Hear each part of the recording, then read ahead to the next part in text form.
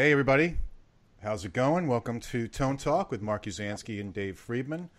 It's episode 48, and we've got a great guest with us tonight. It's John Cusack from Cusack Music. I know some people were making John Cusack 80s actor jokes earlier when I posted this, and it's not that John Cusack. it's John Cusack from Cusack Music. And how you doing, John? I'm doing good. I'm sure John's never heard that joke. Yeah, exactly. Is there an actor by the name John? Yeah. People were like, the post and say anything things and everything, and so that. But thanks for joining us, man. See my response? No, I didn't see it. I actually did a full page magazine ad. I put it on your post because someone was putting those posts up. When I released my amps, I put a full page ad in Premier Guitar where I went and found almost the same car from that movie, Say Anything, and I took a picture of me standing in front of the car holding the amp we were releasing up on top, just like the Say Anything with the boombox. Oh, really? I had a full page ad of that, and so somebody had posted that picture, so I posted the picture of that ad. That's funny. I never saw that. Neither did I. I didn't see that either. Yeah, what was interesting was I got a lot of phone calls from it, not from people that wanted to buy amps, but everybody in the industry who said, "Hey, that was a really cool ad." At that point, I'm like, okay, is it just other builders that read Premier Guitar, or is there actual readers of that magazine? Or is someone going to buy a pedal or buy an amp? Buy something, yeah. Something, exactly. Buy something, please. The ad was expensive. Dave, I sent you the link. Oh boy, okay. And John, if you want the link of the actual video, I can send it to you where people have the chat, or you can just leave it to me and Dave. It's up to you. Okay. I can send it. If you want to send it. Will it be an email? I'll send it in the conversation of this Skype, actually. Okay. So I'm going to send you the link right now. So about chat. Here we go. So while you're working on that, just make sure that the volume is you mute the video when you open it, right. John. All right, clicked it. Yeah, there's a little thing in the right-hand corner where you can pop out the chat, where you can get a big version of the chat. Yeah, the link didn't go anywhere. What happened? See, this is me not knowing nothing. The link was there, and I clicked it, and then nothing happened. Oh, really? Yeah. Can you put the link up again? Yeah, I'll send it. No problem. Okay, here's open conversation. Is it in there? Yes. Ah, there it is. Okay. See, I'm learning this stuff. No problem. You'll be an expert on Skype by the time you're done with this interview. Oh. So anyway, for people right. For people who don't know, John runs Cusack Music. They have some awesome products, great pedals. From what I understand, and John and I just met, but from what I understand from Dave and a lot of people in the industry, John is a genius in electronics. He's like the go-to guy people go to talk to for certain things on pedal building and everything. So I'm really excited to getting into all that with you, John, and how you got into the business and what made you go into this crazy industry, right? Yeah. My line is, when did you decide that this was the wrong line of work? Right, exactly. Yeah, who's in this line of work that's glad they did it? I don't know. So where do you want me to start? Oh no, we'll dive in. Okay. Yeah, I mean, I'm curious. I mean, you've been doing. How long has Cusack Music been in business? Since 2002. Okay, and was it always pedals, or was it how'd you start? Yeah, I started it to build pedals. I originally started Cusack Musical Electronics back in I think it was 89, back when I was in college. And back then, I was going to build guitar pedals or guitar amps. I wasn't sure. Mm. And I was actually a NAMM member back then. And had totally forgotten about all of that. Went on and had an engineering career. Decided to start Cusack Music. And when I went to join NAMM again, when I logged in, it already had an account for me under this Cusack Musical Electronics that I had kind of forgotten ever existed. That was a repair shop I ran when I was in college, repairing equipment back then. But yeah, so I just renamed it Cusack Music, and then started building pedals at first. That's awesome. So that goes way back, actually. So in college, you said what year was it? 86? 89, I think it was that I started that. 88 is when I started college, but probably 89 is when I started the repair. When I first moved up to Mount Pleasant, this is Mount Pleasant, Michigan. When I first moved up there, I worked for the local music store, as their repair tech. And then at one point, I branched out and opened the shop in my own house so I could do repairs for the other music stores in the area. And started branching out and doing more. I spent more time doing that stuff than actually at college. How'd you get into electronics? I mean, how'd you? So I grew up on a farm, and my dad ended up with a hardware store. So he had worked at like GM, and they had done downsizing, so he got downsized. We started a family farm basically to survive, made all our own food. And then he had an opportunity to buy the local hardware store. So when he did that, I started working at the hardware store. This was probably late middle school when I started working at the hardware store. So I would, fix screens and fix windows and thread pipe and, all kinds of that stuff. And then at home, I would play around with electronics. I would just tear stuff apart and try to figure out how it worked.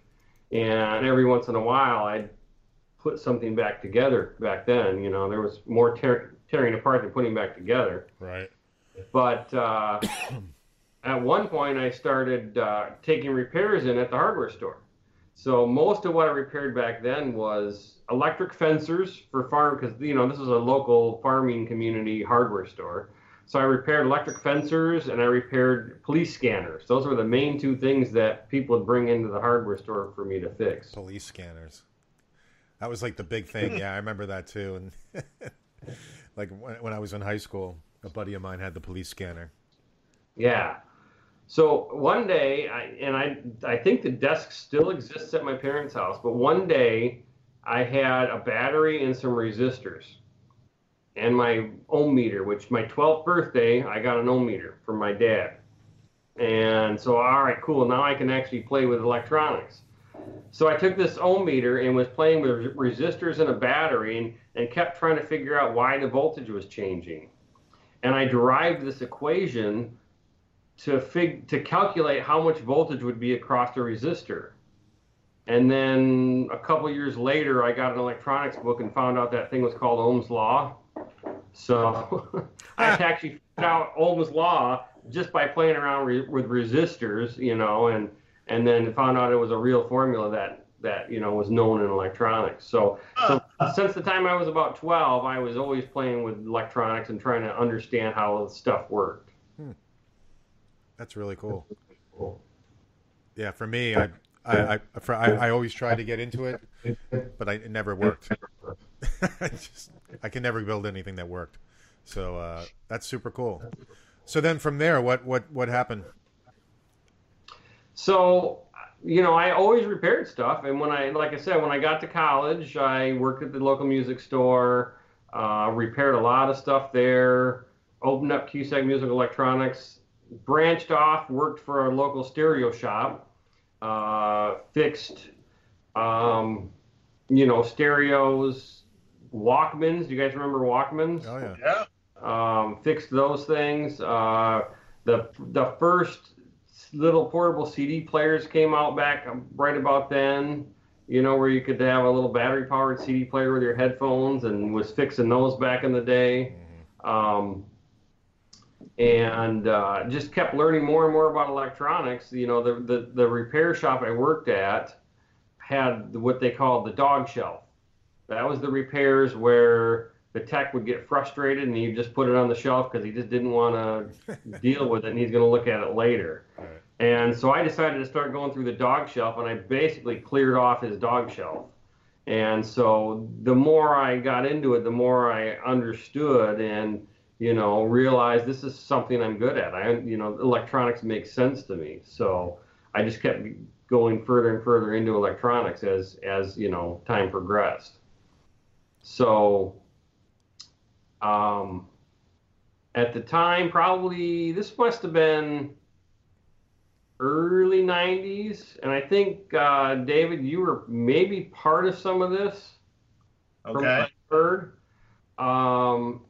Bruce Egnater started modding some of those MiGs, the MiG 50s. Yeah. Were you around for any of that, or you did something with Egnater back in those days? I started, you know what, I became reacquainted with, I knew Bruce when I lived in Michigan. I had some stuff done by him when I was a kid. But then we got reacquainted probably around 1990-ish. Maybe a little after that, 91-ish.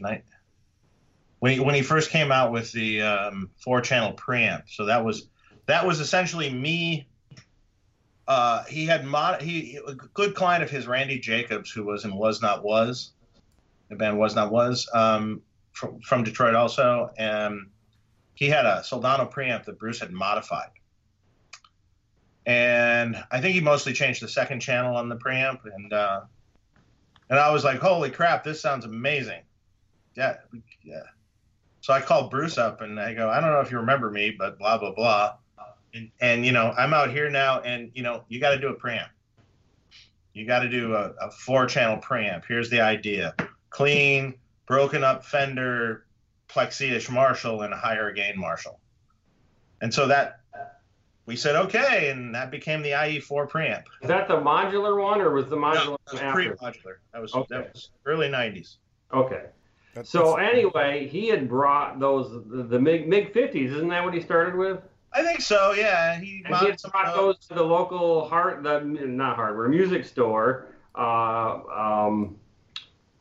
He was friends with the owner of the store at the time, Ed Baird and Pat Shepard were, I think, co-owners of the store at that time. And so that kind of piqued my interest even more. It's like, oh, this guy's doing it. Maybe I can do something, you know? And we talked back then about, you know, let's do something with pedals or amps or something. And at the time, nothing came of it. You know, I was in college at the time. I was, you know, still trying to figure out the rest of life. So I kept working on equipment, you know, at the time. But, you know, I would say Bruce was a pretty good influence as far as, you know, seeing somebody that took something else and kind of modded it and made it into something that was cooler. And that, you know, that always sparked my interest in that maybe I could do it too. You know, if this guy can do it, maybe I can do it. But then, you know, I was young. And at the time, I was also working for a 2-way radio shop.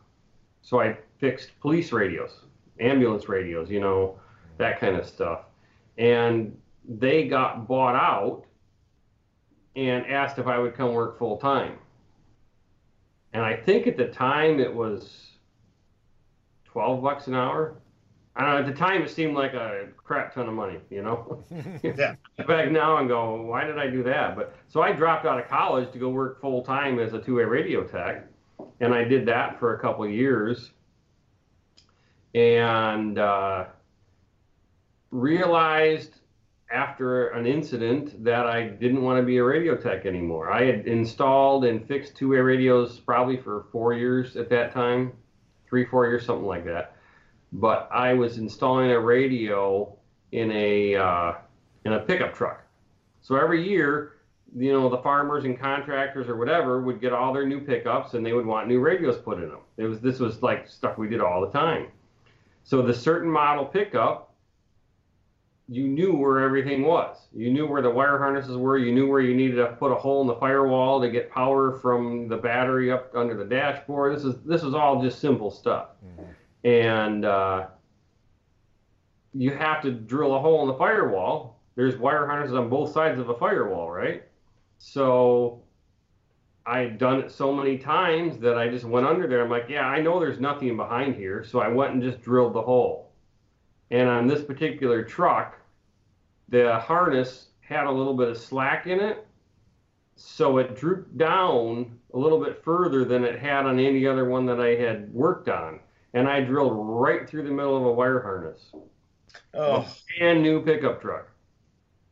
Oh shit. So I patched it. I had to splice each individual wire, solder it and tape each individual wire, put it all back together. Got it back together, put the radio in, had it all done before the guy even got back. He never knew what happened. But the very next day, I went into my boss and said, I don't think I want to do this anymore. This is, I got lazy, basically I got lazy and complacent. This is something obviously that I don't want to do for the rest of my life. So I'm not quitting today, but I'm letting you know that I'm going to figure out what I want to do next. And from there, I took a job at Brunswick, the bowling company, and was a technician there for a scoring system that they were designing. So they were designing a new scoring system, and I got hired in there initially as a technician. When I left there, I was an associate engineer, I think they called me. So we were designing the scoring system. I designed the audio system for the intercom, which was interesting. The intercom was based on a telephone system. Basically, I took how a telephone works and converted it to be used as an intercom system because it's multiple lanes in a bowling alley. It's basically a switching system with two wires. You can send power and get the audio back and forth. And, from the outside, it didn't look like a telephone system, but basically that's what it was underneath. So I did that and then ended up at a place called Robert Shaw in Holland, which is where I am now, is in Holland. Ended up at a place called Robert Shaw Controls that designs and manufactures appliance controls.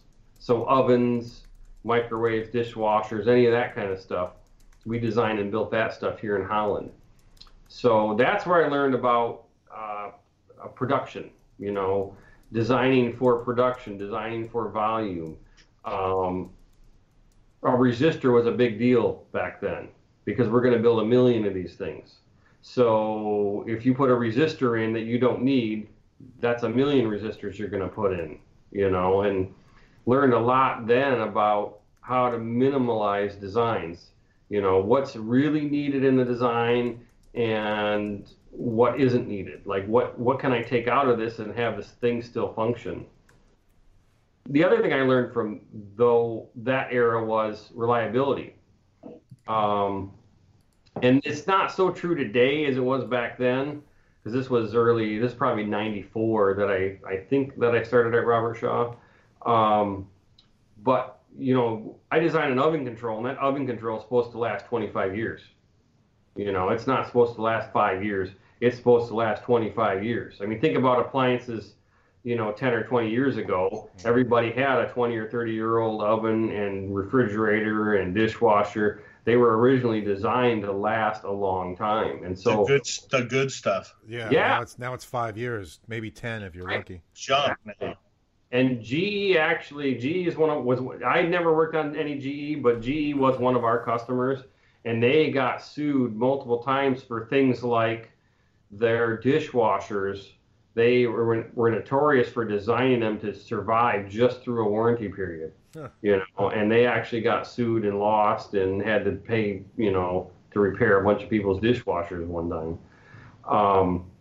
But I learned a lot about reliability. Like, how do you design for reliability? And when people, and it took me a while to realize it, but when people see the way I do a circuit board layout, they can tell that I did the layout.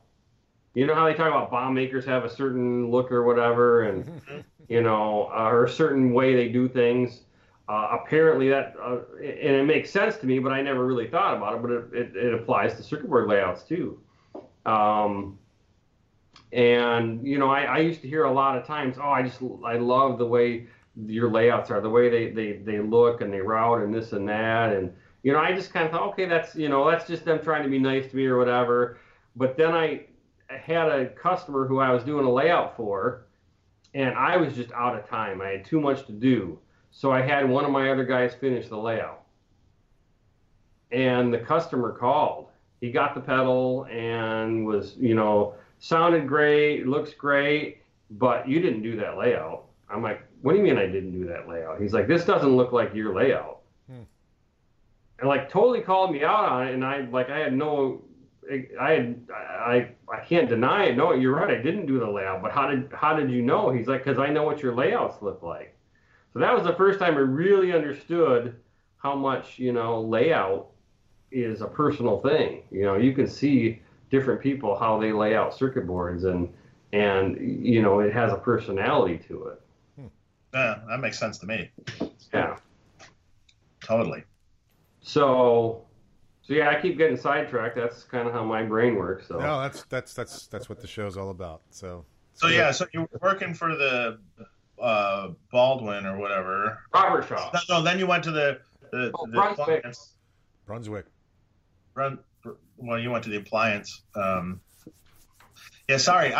For some reason I had Baldwin on my head because I always think about this amp I had to repair recently, a Baldwin Exterminator. Oh, what is that?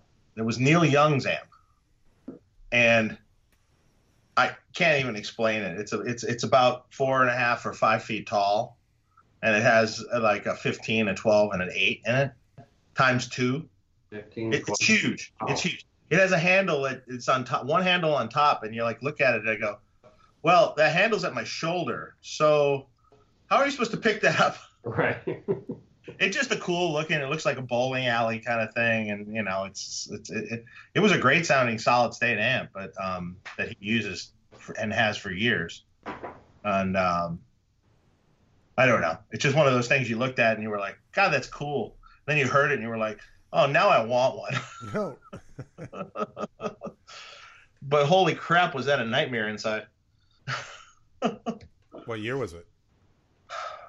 70s. It's got to be 70s. Sometime in the 70s. Yeah. So it just looked cool. It looked like you needed to have a room based around it, like a 70s room or something with that sitting in the middle. Right. Okay, sorry. Anyway, I'm on a tangent. We digress. So where did you go from the appliance? So from there, I ended up going to a place called True Heat that did heating elements. So they just manufactured heating elements. That was their product. They wanted to design electronics to go with their heating elements to try to help sell heating elements, right? So we can provide you electronics to go with the heater. So I started their electronics group. Oh. And there was actually when I first really started doing layout work. When I worked at Robert Shaw, they were a bigger company. So I was an engineer. I designed the schematics. I did the troubleshooting. I did, the EMC testing, the lightning testing, the temperature test, all the testing that it has to pass to be a UL approved product. I did all that, but they had layout guys. So I didn't really ever have to do a layout at that point. Mm-hmm. I would stand over their shoulder and tell them where I wanted traces, and probably annoyed them because I was very particular about how I wanted power, specifically power and ground, about what order I want power and ground in, and where I want anything that goes to the outside world has to be connected a certain way, and anything internal has to be connected. I was very picky about that stuff, but I never had to do it myself at that point. So when I went to True Heat, I was it. I was the engineering department, So I had to start doing the layouts and the software, because at Robert Shaw we had software guys. So I told them what the software needed to do, but I didn't actually have to write much. So I write test code, but I didn't write product software, at the time. Mm-hmm. So at Robert Shaw, I was it. I had to do the layout, I had to do the software, I had to do everything, and we had this product that was going to go into a Kohler jetted bathtub. It was a heater for a jetted bathtub. Back then, this was 2000. Jetted bathtubs were in every single house that was being built. I mean, it was, I think we built 50,000 of that control the first year, which, wasn't the million like we were doing of oven controls, but for a jetted bathtub, that's a lot of volume, Yeah, sure. So I put in basically I put in a UL test lab there. In order to get UL recognition on a product, you have to go through tons of testing. And the UL backlog was 6 months. Yeah. And they needed this product released. So I said, hey, why don't we buy all the equipment and put in our own UL test lab? And they said, okay. So I bought lightning generators and fast transient generator and a temperature chamber and all the equipment that needed to be there in order to do all this testing. And basically what you do is you set up all the testing, and the UL guy comes in and he looks at every test and just checks to make sure that you've got it set up properly. He signs off on it, and then you can get your UL approval in way quicker than having them do the testing because of their backlog. Interesting. So I learned a lot there about, not only the testing, but, what's required of putting all that stuff together. How do you get through the system, basically? How do you get through all the testing? How do you get the approvals? How do you work with the different agencies?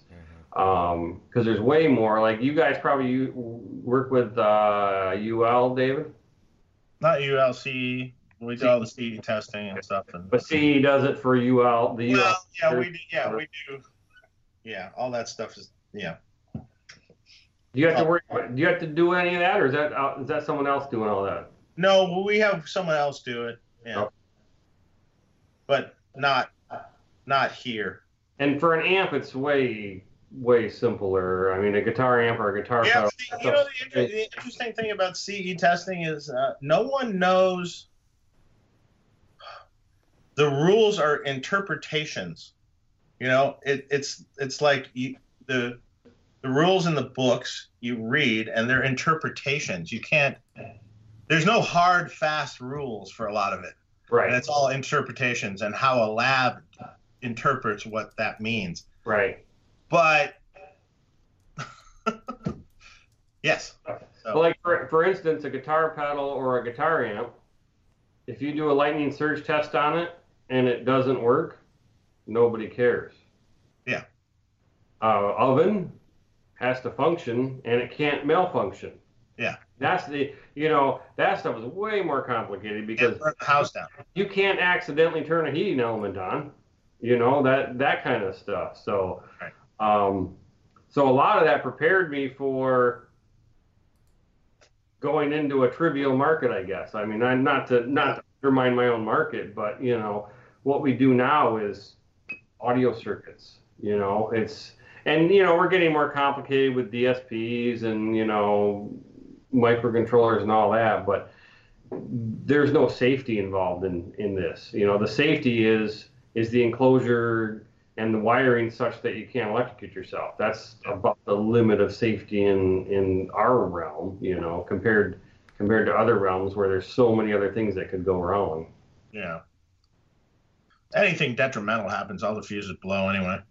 I mean, realistically, in a tube amp, unless you have put foil around your fuse, which right. When I ran the repair shop, you wouldn't believe how many times that would happen.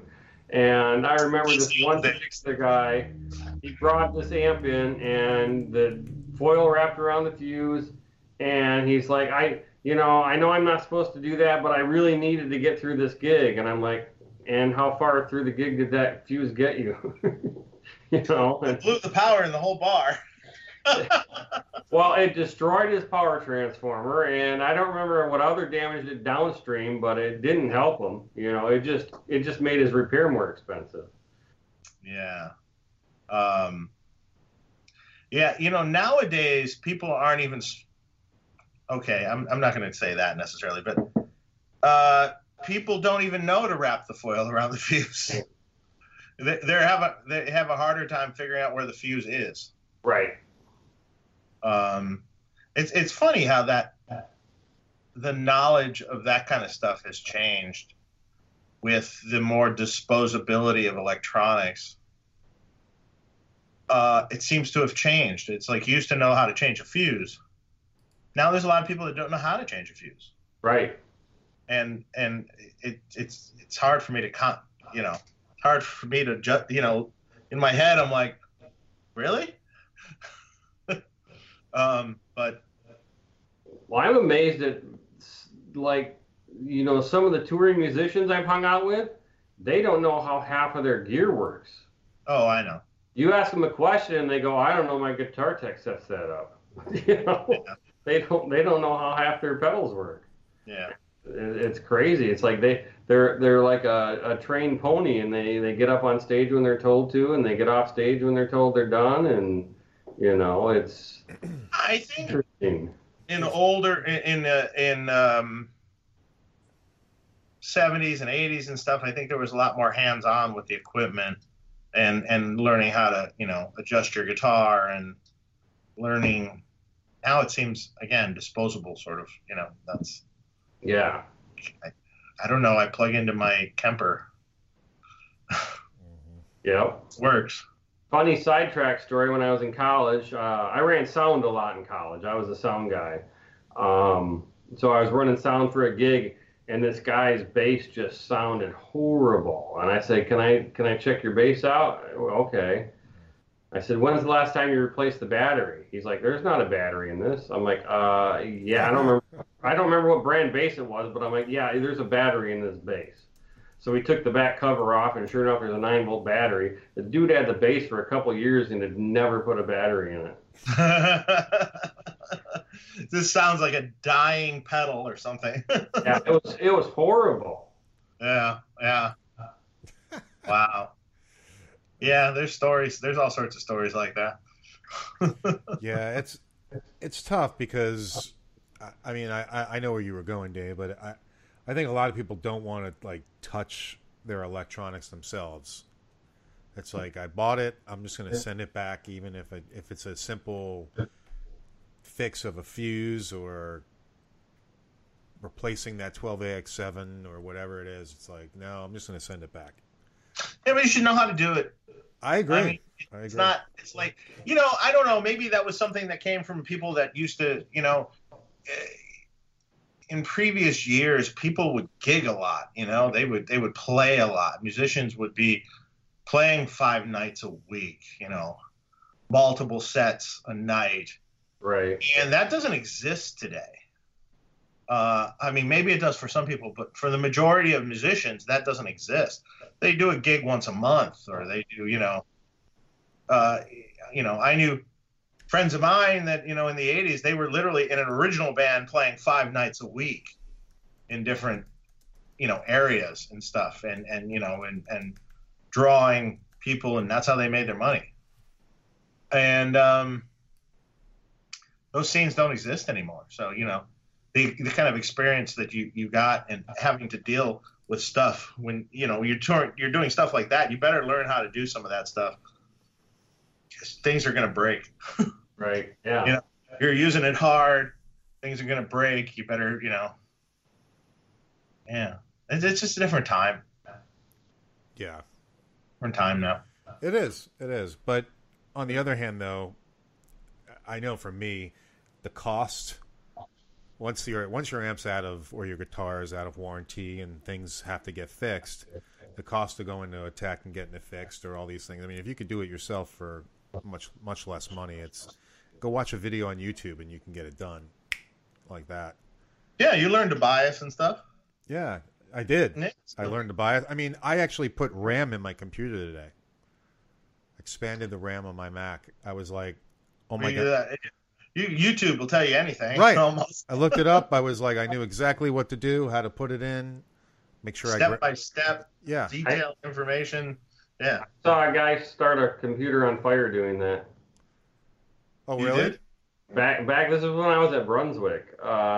He didn't know he had to turn the power off to replace the RAM. Oh, So he just started shoving RAM in there with the computer on, and somehow cross-connected it, and yeah. Nice.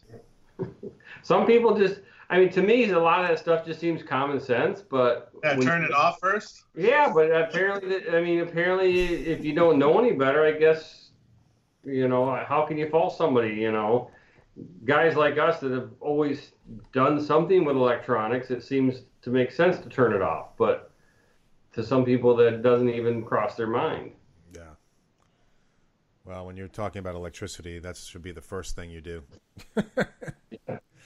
That's for sure. So getting back to you, John. So you were telling us like around 2000 at this point. You're making the electronics for the thermostats. Is that what you were saying? Heaters, yeah. Yeah. Different types of heaters. Yeah, and I was there probably 3 years. And, that's the corporate world. My next step was VP of engineering. That was where the guy who was VP of engineering was retiring in a few years. That's where I was headed. And we would sit in these meetings and talk about problems, 10 to 12 people sitting in a meeting for a couple hours talking about a problem.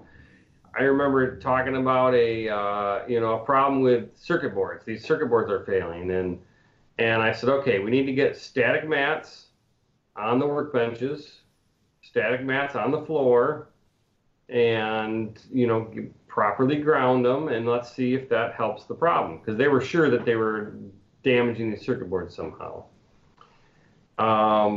So our next meeting, we're sitting there talking about it, and they're like, we're still having problems, and I think it even maybe got worse. I can't remember for sure, but so I'm like, all right, well, I'm going to come out and take a look, and I go out there, and I said, so there's these rubber mats on the floor and on the production station where they're assembling these heaters. So they take the heater, put the circuit board on the heater, this is the station they were doing that in, and they looked just like rubber mats. And I said, where are these grounded? He's like, well, we didn't ground them. I said, well, you have to ground them. He's like, well, these aren't the static mats you told us to get. We just bought rubber mats. And I'm like, well, wait a minute. That's the exact opposite of a static mat. He's like, well, yeah, but those static mats were really expensive, so we just thought we'd try the rubber mats and see what happened.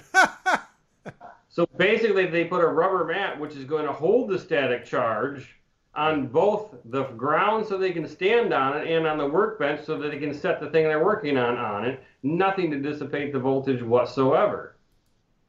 So it was that kind of stuff, 10 people in a room talking for an hour, and to save a couple $100, they buy rubber instead of static mats. And more than once I would be in a meeting and say, hey, you guys want to sit here and talk about it, and I'll go back to the lab and figure out how to solve the problem. It just, the corporate mentality of meeting just ground on me. I've always been a doer, not a meeting guy, and so I finally decided at that point, I just don't want to be in the corporate world. I'm ready to do. At the time, I would work till 6 o'clock at night, and 4:58 there was a lineup at the door. And if you worked late, it was like something was wrong with you. Even if there's a deadline, why are you still here? It's almost 5, and that's another part of that corporate mentality of, I'm putting my time in, and I was never a putting my time in kind of guy. I was always, I'm here until this problem is solved, and then I'm going to go home. So I thought, maybe I should just go do this for myself. And I've always had this dream of building guitar pedals, so maybe I'll go build guitar pedals, So basically I told them, yeah, I'm going to go build guitar pedals, and I and they asked if I could, stay on part-time to help them. So basically what I did is I started Cusack Music, and at the same time I started a company called West Shore Design. So West Shore Design was my company that I did consulting work for other companies, and then Cusack Music was my pedal company. And those companies were basically the same company. I ran 2 sets of books, I ran Peachtree is what I used for accounting, but I had 2 companies in Peachtree, but each company would borrow from the other one. Whoever had money would pay the bills, and you know what I mean? And so it was really kind of one company, but I was trying to run it as 2. And the goal was to build pedals kind of as a hobby and to do consulting work to pay the bills.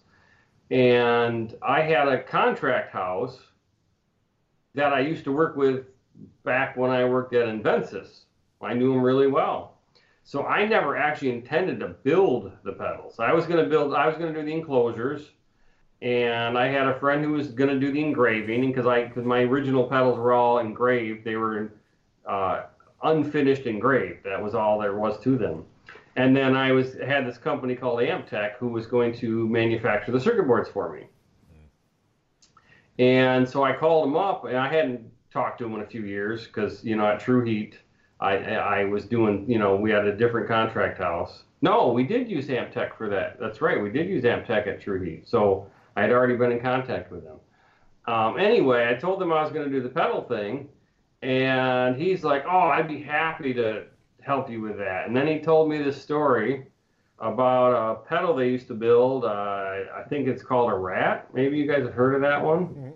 And, apparently, the company who owned them at the time, this was back in, again, 2003-ish, but prior to that, so I don't know what year this actually was, but whenever they had built those original Rats, the company who owned them had multiple companies. So they would do these shady things where they would close the company down and not pay their bills. So this guy built the first batch of Rats and never got paid for them. So he's like, Proco at the time? Say what? Was that Proco at the time? It was Proco at the time, but I don't know who owned Proco at that time. Oh, okay. Because apparently, and this is just rumors I've heard, is they had different business entities so they could do different things to get out of paying bills. So they're owned by completely different people now. Right. So he was happy to do something in the music industry where he actually got paid for it, So he built my first batch of circuit boards, and my plan was to have him do the circuit boards forever. I mean, that was really what the plan was.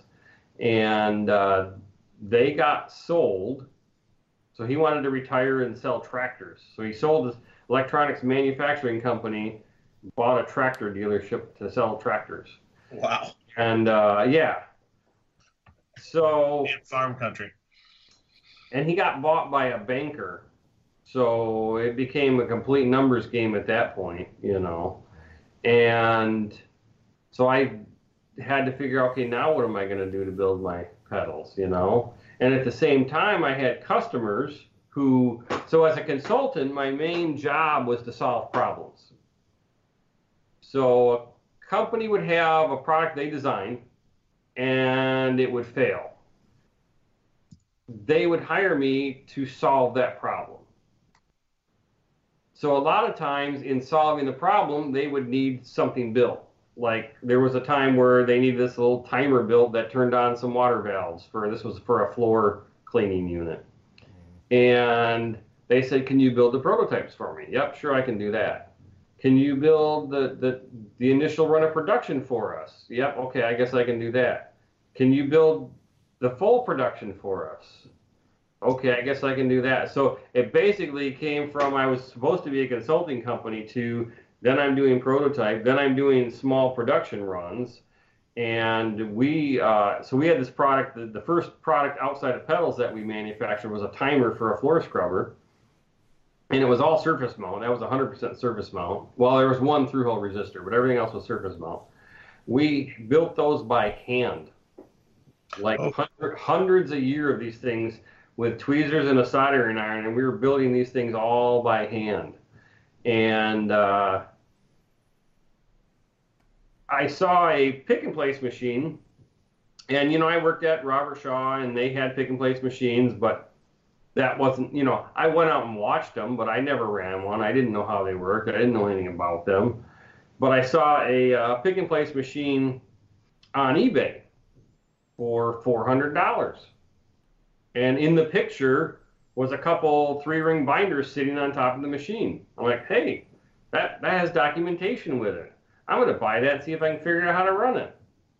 So I bought this $400 pick and place machine and powered it up. There was a few things wrong with it, had to fix some things, went through the manuals, tried to learn how to run it, and then realized I needed these things called feeders. So in order to put a part into the machine, you have to put it on a feeder to feed the part into the machine. So I spent $2,000, I think it was, to buy feeders to put in my $400 machine. And about 2 production runs of that timer, and I paid for it. Yeah. So it was like, okay, now this thing's paid for.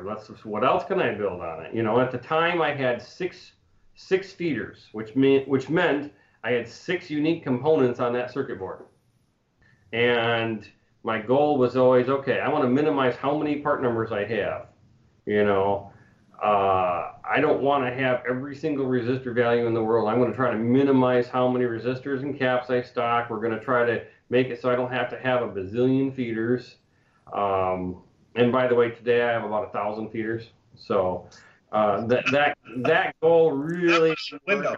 Well, in the audio industry, you're doing tone shaping, and no, I can't use the next closest resistor value. It's got to be this value. So every time I add a board, to our database, there's another part number because they added a resistor I didn't already have. All right. So so slowly over time, it just became a necessity to, build my own products. So I bought that first pick and place machine, and learned how to run it. And we actually at the time used a toaster oven to solder. So to solder surface mount, there's this profile you have to have where it ramps up slowly, and then it hits the peak temperature, and then it reflows, and there's a whole science to that. But I had heard that you could do it with a toaster oven, so I bought this toaster oven and tried it, and it turned out that by opening the door, that dropped the temperature. You put the board in, when you close the door, that caused a pretty quick ramp up to the middle temperature, which is what you want for activating your flux, and then it slowly ramped up to the reflow temperature, which is what you want because you don't want to burn the flux off too early, and you don't want to get too hot and overshoot. There's lots of stuff in there. But anyway, opening the door, putting the board in, shutting the door, letting it ramp up on its own just happened to be almost identical to the reflow profile that the solder recommended. So it worked out really good as far as soldering circuit boards. You could only do one batch at a time. You got to put it in and wait however long it takes and then take it out. But for the volume we were doing, it worked out really good. I mean, we got good solder results out of it. And that oven, this was that was probably 2003 probably when I first started doing the pick and place stuff. But I still have that reflow or that toaster oven sitting on a shelf somewhere as part of my museum of the history of the company. Mm-hmm. We don't use it for soldering anymore, but that thing's still. I don't think so at this point. Yeah. Now you've been playing guitar this whole time. You're a guitar player the whole time. I play guitar. I wouldn't say I'm a guitar player. Okay. No, the way I love playing guitar. I always wanted to be a good guitar player. I've never been a great guitar player. The way I look at it is I'm good at designing stuff. I'm good at fixing stuff. I'm good at figuring problems out. If I can design stuff and still be part of the rock and roll industry, that's good enough. I'm never going to be on stage, in front of thousands of people. That's just not in the cards for me, and that's okay. Mm-hmm. Right. And now that I own a business, it's power playing is not something that I do hardly anymore. So you started Cusack Music. What was the first pedal you made? So the first pedal goes exactly against my whole purpose in existing. At the time, Robert Keeley was around and Analog Man was around, and I said, I am not going to be one of those modders, and I'm not going to just copy other people's pedals, and that was my opinion back then. Things have changed a little bit, but so my goal was to design. I'm just going to design unique stuff that somebody hasn't already done. But my first pedal was a Tube Screamer clone. And the reason for that is I wanted to get through the mechanical. What knob layout am I going to use? Where are the jacks going to go? How am I going to assemble the thing? So I thought, okay, I'll do a circuit I already know, and the first pedal will be based on mechanically how am I going to assemble this thing to be manufacturable.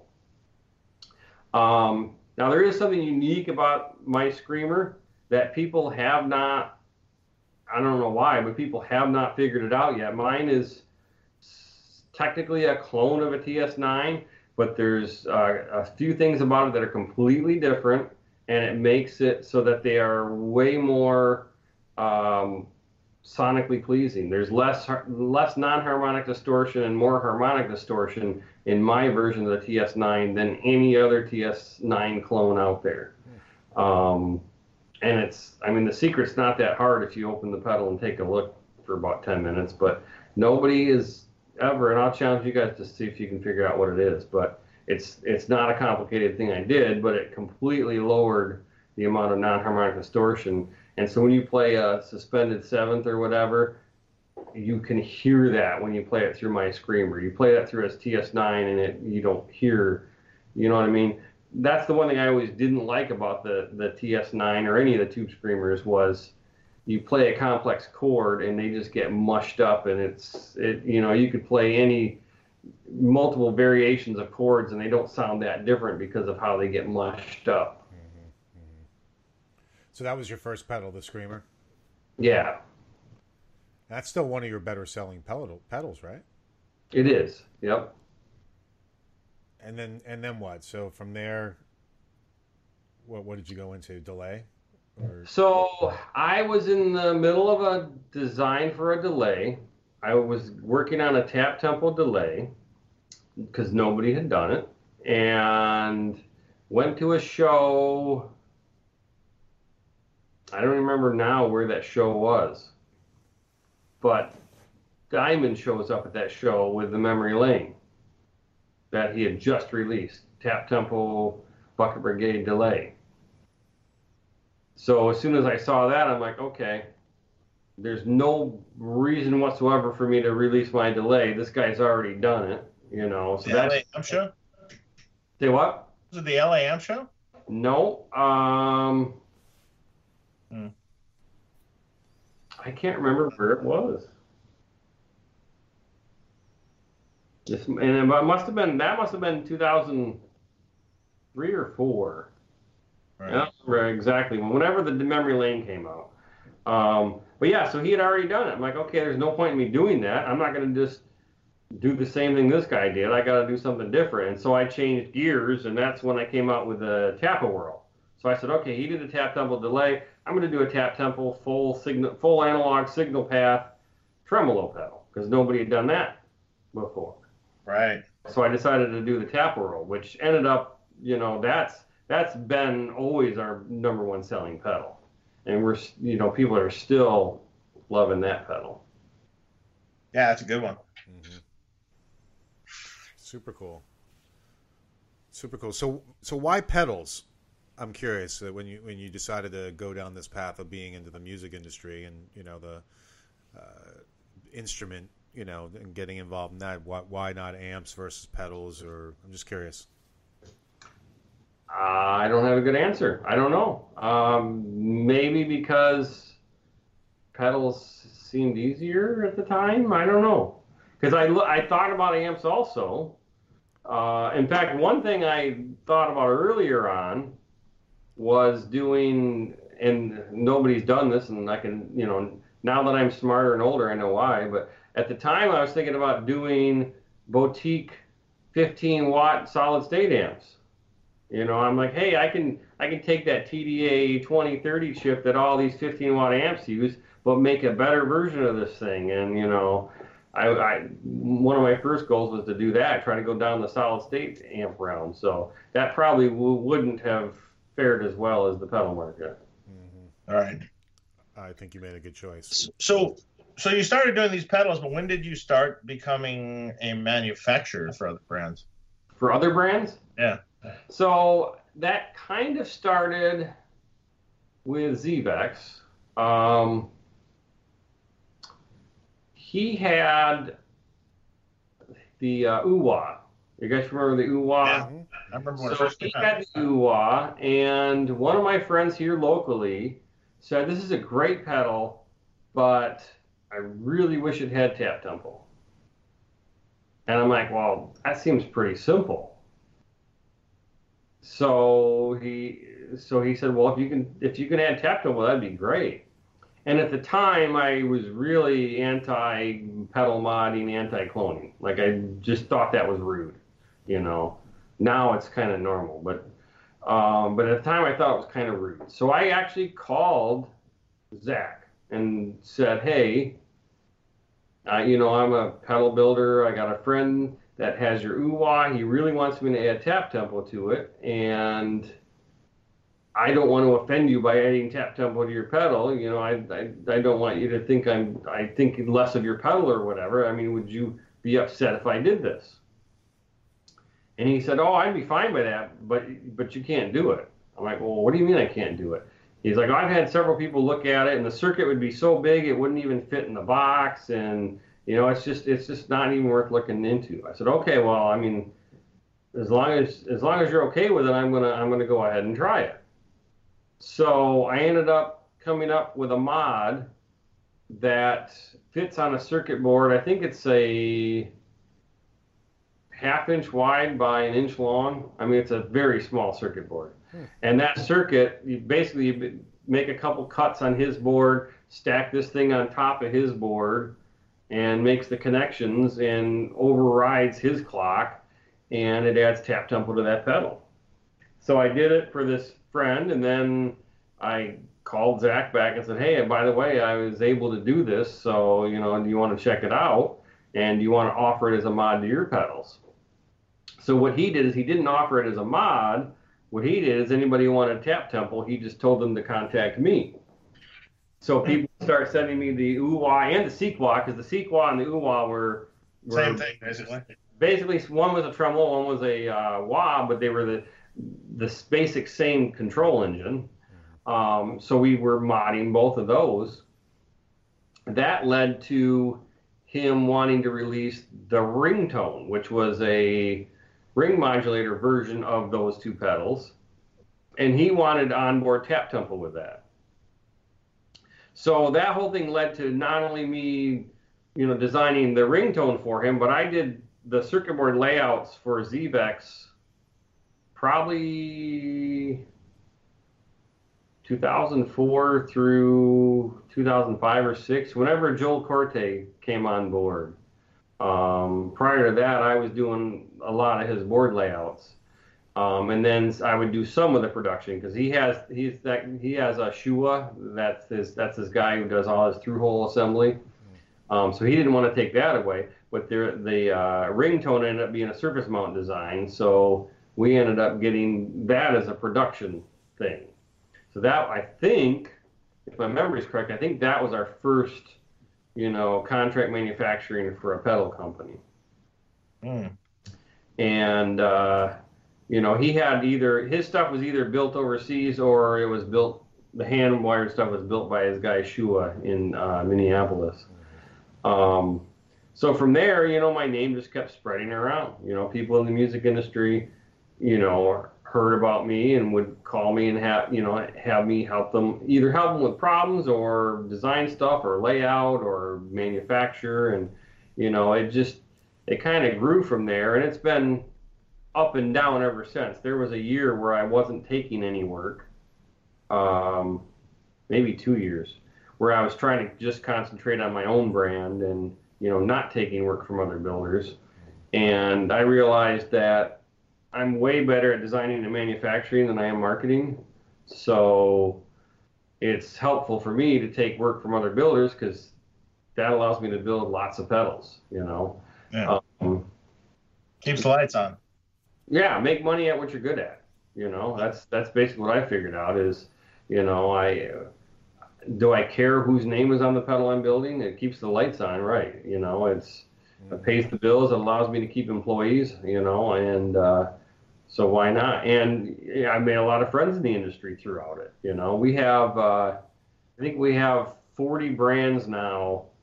I have a directory for every customer, on my network drive. And I think I have 40 directories of pedal customers. So, I mean, it's grown quite a bit over the years in the number of people we've worked with. That's great. That's great. So, like, what does the range of manufacturing or your partnering with these different companies, what's the range of work that you do for them? Is it all the way from anything like graphic design, or is it also including just designing of the circuit, or is it also include making of the boxes? I'm just curious, like, how much of that goes into, or is it like soup to nuts? So we do almost everything. We don't do graphics. We do, some of our graphics we do, some of our graphics we outsource. We don't do graphic arts work for anybody else. Just about everything else we do. I do troubleshooting. There are customers where they have a design that has a flaw and they need me to help them fix it. So they send me a pedal, I figure it out, I say, okay, here's the changes you need to make, send them the info. And some of my customers, that's all I do for them. I don't do any other work for them. Some of it's just help them fix problems. Some of them is start to finish, we manufacture the entire pedal, put it in a box for them, ready to ship to a customer. So it's the whole range. We have customers where all we do is surface mount population. They do the through hole and finish it themselves. Some customers we do just enclosures. Some customers we do, just software. There's a couple customers where I write some of their software for them, and they do their own hardware design, all their prototyping. They send me one, and I write the software for it. So it's a wide range of what we do. It could be it could be a small thing to everything. Right. But you do powder coating, right? And powder coating. We have 2 Mamaki printers. UV printers. We have 4 UV printers. We have 2 direct color printers, which we're about to dump because we got the 2 new Mamakis, and those things are phenomenal. I wish I'd got the Mamakis the first time I bought these printers. What was the first brand? It was Direct Color Systems. Oh, okay.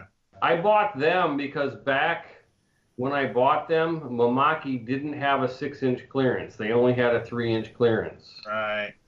And I wanted to print the faces of my amps. Right. And I needed 6-inch clearance because I wanted to print right on the amp chassis. I didn't want to do a faceplate. I wanted to print right on the chassis. So made a dumb decision and went with direct color just because of that. I know when All Pedal, when they got their Mamaki, I think they put some sort of an adapter in to raise their head or something so they could have the clearance that they needed. Oh. Because I think they were one of the first in the industry to get one. I think they had one before even Avi had one. I don't know. Do you know? Yeah, Avi's got 2 now. Yeah, but you know when he got his first one? Several years ago. Because it's probably been 10 years that All Pedals had one. It's probably, Avi probably got his 3 or 4 years ago. Okay. By the way, I just want to say hi to Bruce Egnator. He's in the chat. Hey, Bruce. What's up, Bruce? Wherever you are. Oh, there you are. I talked to I talked nice about you earlier, Bruce. Yeah. Got to rewind. You didn't say anything bad. And everybody in the chat will be getting to questions soon. So if you have questions for John or for Dave, let us know, and we'll get to them in just a little bit. Sorry, John. Yeah, Mamakis are super fun. Yeah, they're just so much nicer. They come with a little bit of problems here and there, but yeah, there are some problems, but quirks and things, and they, compared to what we've dealt with the direct, I mean, the direct colors, the print quality is just as good. Like we get great print quality out of our direct colors, but I had to replace the entire gantry on one of them probably 2 years in because the head cable went bad. And the head cable is not replaceable without replacing the entire gantry. So it was a entire day job tearing down the gantry to replace the entire gantry because I had a cable go bad. So, you know, the Mamakis were designed from the ground up as an industrial machine. The direct colors were a Epson printer hacked into some other mechanics. You know what I mean? It's just, there's a night and day difference between what the Mamaki is and what the direct color was. So we're really happy. And everybody, you know, everybody I know has got one. JHS has them. Keeley's got them. Jacob Adams has them. You know, everybody's got those Mamakis now. So wow, that's cool. It's the cool kid printer, I guess. Hey, I want to say hi to Waterford Giant. They gave us for a super chat. They said, just saying thanks again for an always enjoyable, educational, and entertaining show. Glad to see it live. It's been a while. Thanks. We appreciate that. And thanks for the super chat. Yeah. So anyway, you do screen printing too, or just no, we used to, but once we got the printers, we stopped screen printing. Yeah. UV printing, powder coating. Yep. Milling enclosures, I take it? Yep, we do that in house. We have 3D printing in house. Yeah. I mean, there's not much we don't do in house. Circuit board assembly, surface mount, blah blah blah. Yeah, we have 3 surface mount lines. We have 2 selective solders, a wave solder. You know, several through-hole machines. We can still do through-hole assembly, which is something that I expected to stay around longer than it did, and it's kind of almost died. So many companies that were never going to go surface mount just threw their hands up in the last 2 years and said, oh, okay, whatever. So that was the thing back in the day. I have one pedal that's through-hole because I just chose to do it that way. Right. I don't know. I was a little just sort of I want to do it old school. Hey, I've got a question, John. So you mentioned you did work for ZVEX, and you mentioned you've got a pretty large roster of people that you're working with. Is that a confidential agreement that you have with some of these companies where you build the pedals for them behind the scenes, but they're not saying that's the case? There are a ton that I can mention, and there are a ton that I can't mention. Gotcha. So, yeah. Interesting. Okay. A little of both. Yeah. Yeah, I figured that was the case. But so just out of curiosity, like who can you mention? Like who is some of the companies? So JHS, Walrus, Wampler I've helped out on occasion, Caroline Guitar Company, I'm trying to think of who else. Love Pedal. Who am I forgetting?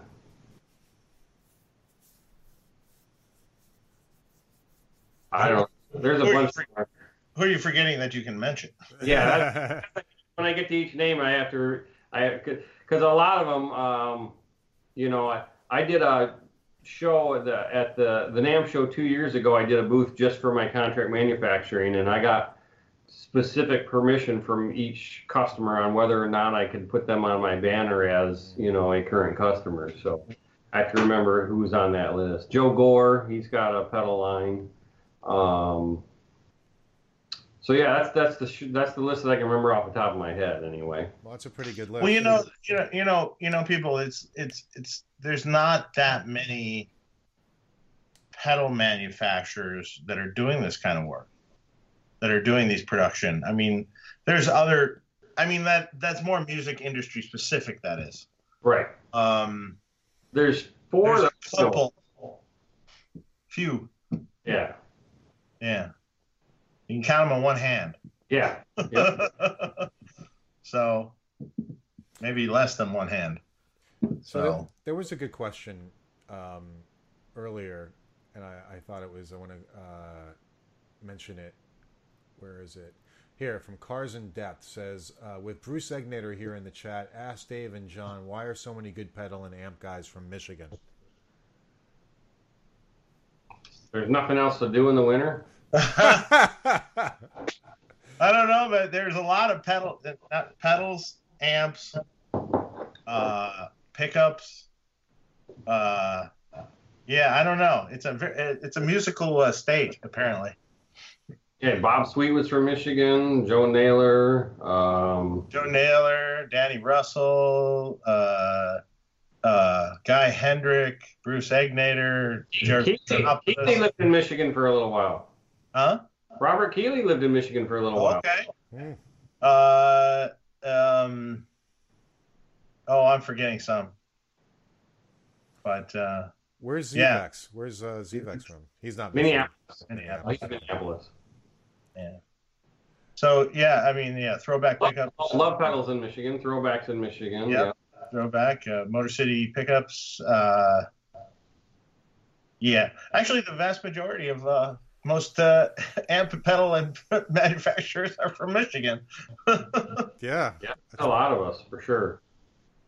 Throwbacks in I the don't chat, know by the way. why. It's a rock and roll town, man. At least Detroit was. Yeah. Detroit Rock City. Well, it's awesome. Sorry, I don't like Kiss, but I had to say that. It's a good song. If there's one song that I will listen to them, it's Detroit Rock City. I still like that song. I will say it. So Carson Depp also has a good question. What's a typical production run on a pedal? As far as quantity? Yeah. Yeah. We try to stay around 100 to 1,000. Anything under 100 for our process is the cost overhead is just not worth it. And, the cost goes from 100 to 250. There's a little bit of cost savings. From 250 to 5, there's a little bit of cost savings. But from 100 down to 50, it might cost 50% more because of the setup time and everything that goes to building a pedal. So 100 seems to be a pretty good number for us to be competitive. We do 25 and 50 for some customers, and we'll always quote 25, 50, and 100 if they want us to. And usually they see the 100-piece price and go, okay, I'll just go ahead and take 100. The savings is like when you're a small guy starting out, I get that the 100 pedals is a lot. But when you can gamble and go, okay, $50 each for 25 and, $40 each or $30 each for 100, I'm going to save that money and go ahead and take that 100, because there's enough savings there that's going to be money in their pocket later, Yeah. Sorry, Dave, go ahead. Go ahead. I was going to say, are these pedals, are they hand-wired or they're all soldered through a machine? So most of what we do in-house is machine. We do some hand assembly. We do some hand solder. I mean, there is still hand soldering. There are certain parts that we can't machine solder. Some of our, if we can machine solder everything, they're cheaper, obviously. If we do have a lot of stuff where we have to hand solder, but that adds cost. So we try to design stuff for manufacturing. I try to take my, 2 decades of experience and how can I make this thing manufacturable to get the cost down? But there are customers that want, they don't want board-mounted power jacks. They don't want board-mounted quarter-inch jacks. So we'll do, harnesses for those. But those, again, aren't even technically hand-wired. What we do is we will we'll solder wires to the jacks, but then we'll put a connector on the end, and then we'll put a connector on the circuit board. So that when we're assembling, you plug in the input jack, you plug in the output jack, you plug in the DC jack. And even my stuff from day one, everything's been a connector, because when you got a guy on tour and his pedals broke or whatever, and you say, oh, I'll just ship you a new switch, the foot switch went bad, I'll just ship you a new switch. And they'll say, well, I don't know how to solder. Oh, you don't have to. You just have to unplug it, plug the new one in. Oh, really? And they're really excited because now they can just replace a switch in their own pedal, or an input jack, or a power jack, without having to solder. So we try to design and manufacture for not only for efficiency of manufacturing, but for repairing later. Because I've had really two careers, well, more than that, but my two main careers have been as a repair guy and as an engineer designing high volume production. So I've been at both halves, where high volume production doesn't necessarily care about repair, but as a repair guy, I've repaired a lot of stuff in my life, and I know it makes repair easy, and I know what pisses me off when I open something up, where you have to desolder 6 things to get the circuit board out to get to the part that's underneath it that you need to replace. So that's why you make good products. Exactly. That repair experience. Yeah. You've got all angles of the design.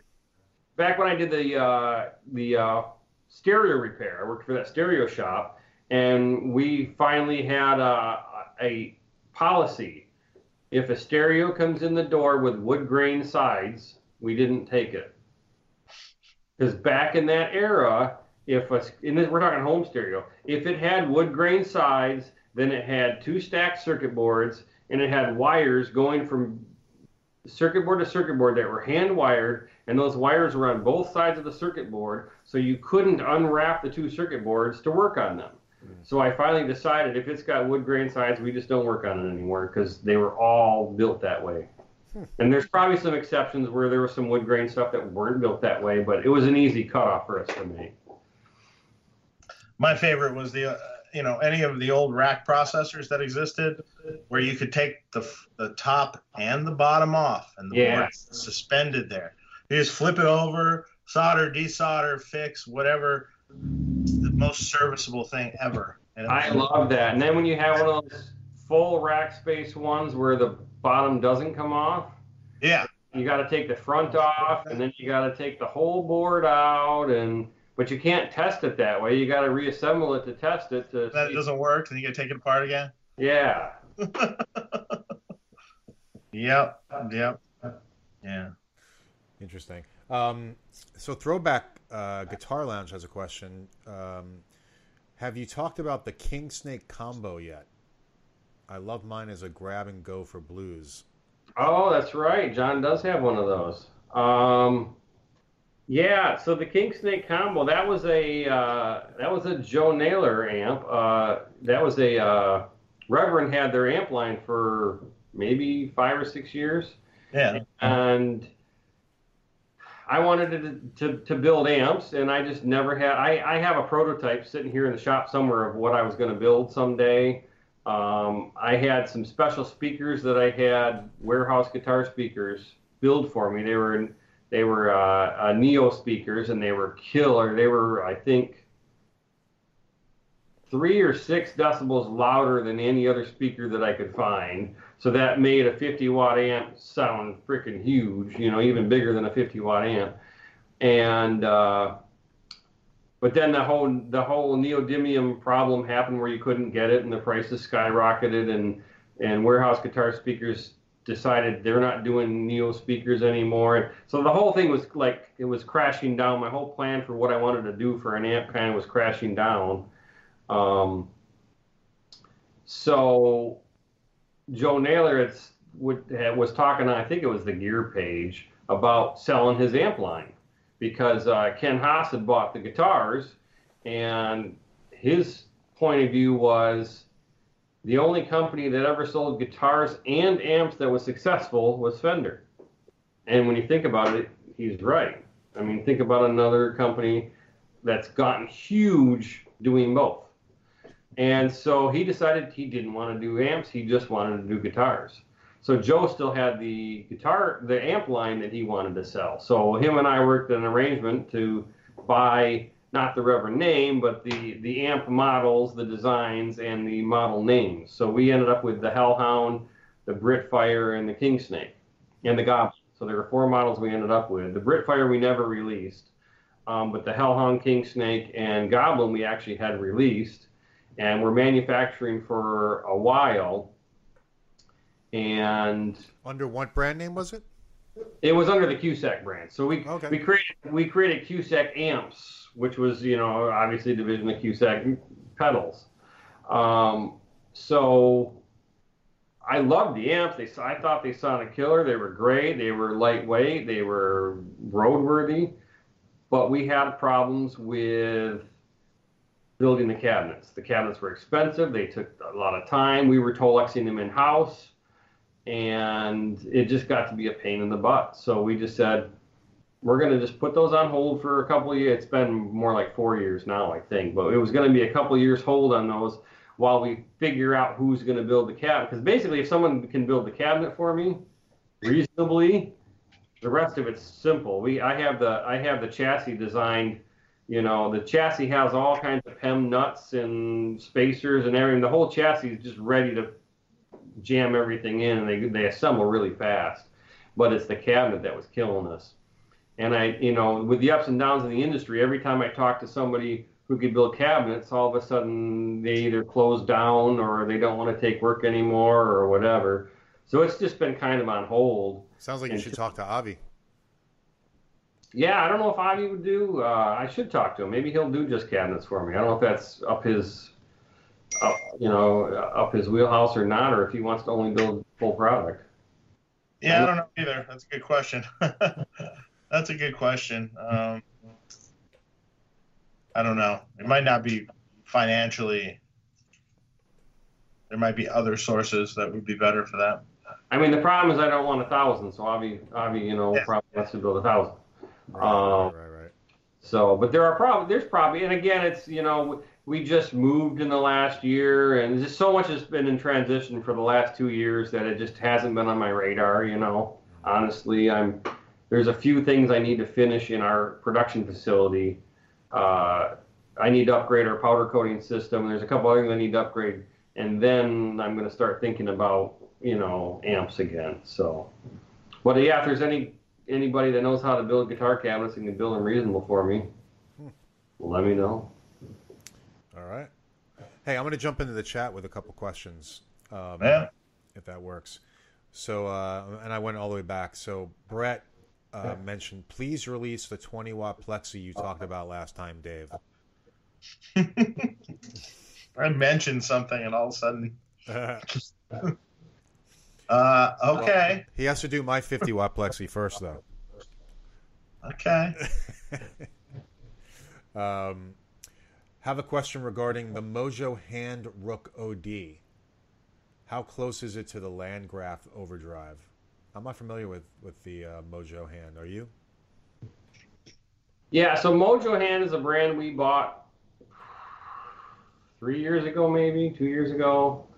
So that's a line of guitar pedals that we bought. He was looking to get out and go back to a day job, which is, that's common in our industry. People do it for a while, and they're like, okay, this has been fun, but I'm ready to get out. So we bought that brand. And to answer that question specifically, I can honestly tell you I don't know, because I don't I don't know what's in the Landgraf. So I don't know exactly if it's close to that or not. Okay. Did Mojo Hand, didn't they also make like wahs? Like they had a couple wahs, or am I thinking of a different product? That might be Mojo Tone, or Mojo Tone sells parts. I don't think Mojo Hand had a vibe. Yeah, they never had a pedal that had the wah mechanism that I know of, though. Okay. Then I'm thinking of something else. Okay. Not for sure, not while we've had them. Gotcha. So you're actually, that brand is still out there and you're manufacturing those pedals? Yeah, we manufacture that brand, and so that still exists. most of the models still, there's a couple that I think we've retired, but most of the models still exist. That's cool. What other are there other brands, brands under your Cusack company that you own besides Mojoton or There's Mojo Hand? Mojo Hand and Cusack are the two we own. There's a third one, AJ Pete, which we don't own, but we do all the manufacturing and distribution for that. AJ Pete Guitars is a guy that builds guitars out in California. We build and distribute his pedal line for him. So it's kind of our brand because we do all of the work for that brand. So yeah, that's the three that we do now. And then we're working with a lot of other pedal companies to do potential distribution. Like we're working with a couple where, we will start stocking their pedal and drop shipping for them, so they don't have to worry about, how many do they need in stock all the time. We'll stock them here, and when they get an order, they send us an email and we can drop ship for them. Mm-hmm. So, certain customers we're looking at doing that, but Cusack and Mojo are the only two that we, currently own. Gotcha. Well, that's cool. Let me get to the chat. I just had the question there. For Dave, is there a hard release date for the 100 Deluxe? July 26th. That was from Craig. July 26th. July 26th. And his second part was the amp Steve used in Pete's new video a regular 100 Deluxe? Not exactly. For the most part, yes. It has a different clean channel, though. It doesn't have the plexi channel. It had a clean channel, which is what he wanted. Okay. Another question for Dave. Regarding cab field sound only, how is the Mike No Mo versus the Boss Waza amp expander? They're different. Totally different thing. I mean, the Mike No More is a analog cab emulator, and the Waza tube expander, I mean, is IR based and/or their own technology for emulating speakers. So no, totally different. Okay. Brian Landreth wrote, "I have a microwave I bought in 1979." It still works. I don't know if that's safe to use. Let's see.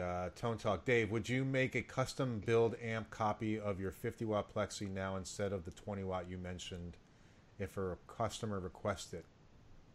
Sure. Absolutely. Ooh. I'm planning on doing that eventually anyway. So, microwave story for you guys.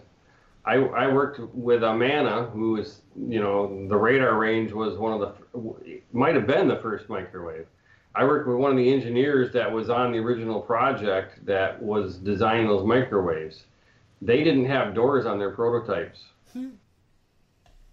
They would just run the thing and they would stick stuff in the oven, and they had no regard whatsoever for he was convinced, and this guy was, probably 20 years older than me, and he was convinced that the door was not a critical, that the waves aren't going to escape and they weren't dangerous. Because we think of microwaves as like dangerous. Like I grew up thinking, that if that door interlock fails, you're in trouble or whatever. But yeah, they used to run all their prototypes with the doors off.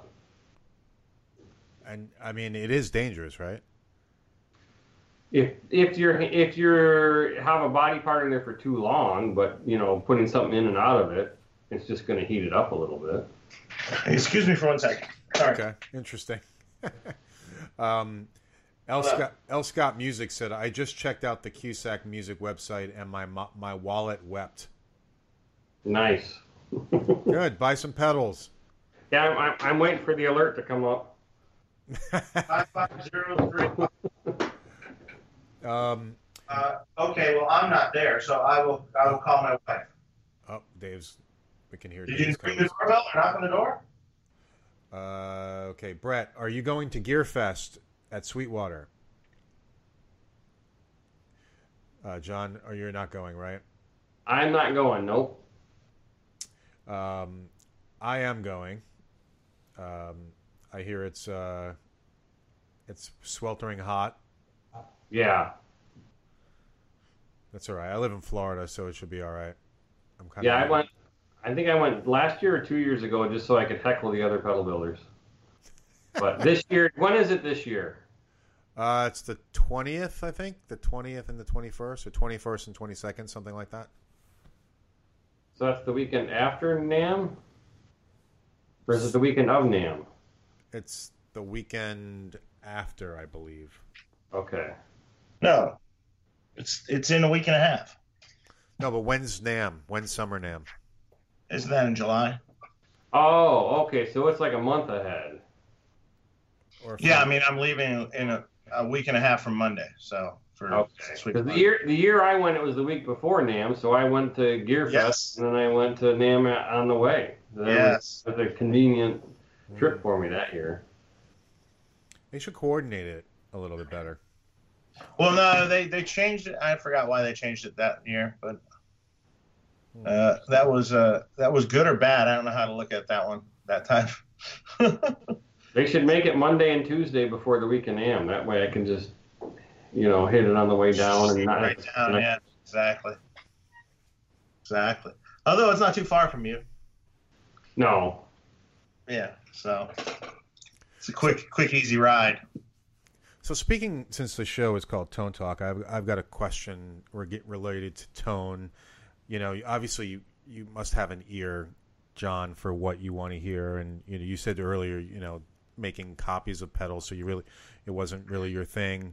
So what led you to, or how did you come about like making a better product, or a better screamer, or like how did these things come about for you? Like from your was it like a customer asked you to do it, or you thought about it?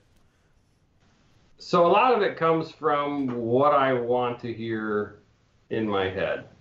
An example is our Tappa delay. So I was ready to release the Tappa delay, and I wasn't sure that I liked it yet.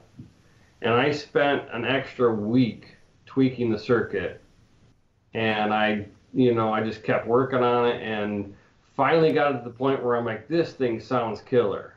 And something I do that I think a lot of other people don't do, I don't listen to other pedals. I listen to my pedal. And when my pedal sounds like what I want it to sound like, and when I'm done with it, then I will listen to other pedals. Because I'm not trying to be as good as something, I'm trying to be what I want it to be. If that makes sense. So, had I pulled my Memory Man and my Memory Lane and Carbon Copy, and I can't remember what else but I pulled out multiple delays after I was done with the Tappa delay, and I was blown away.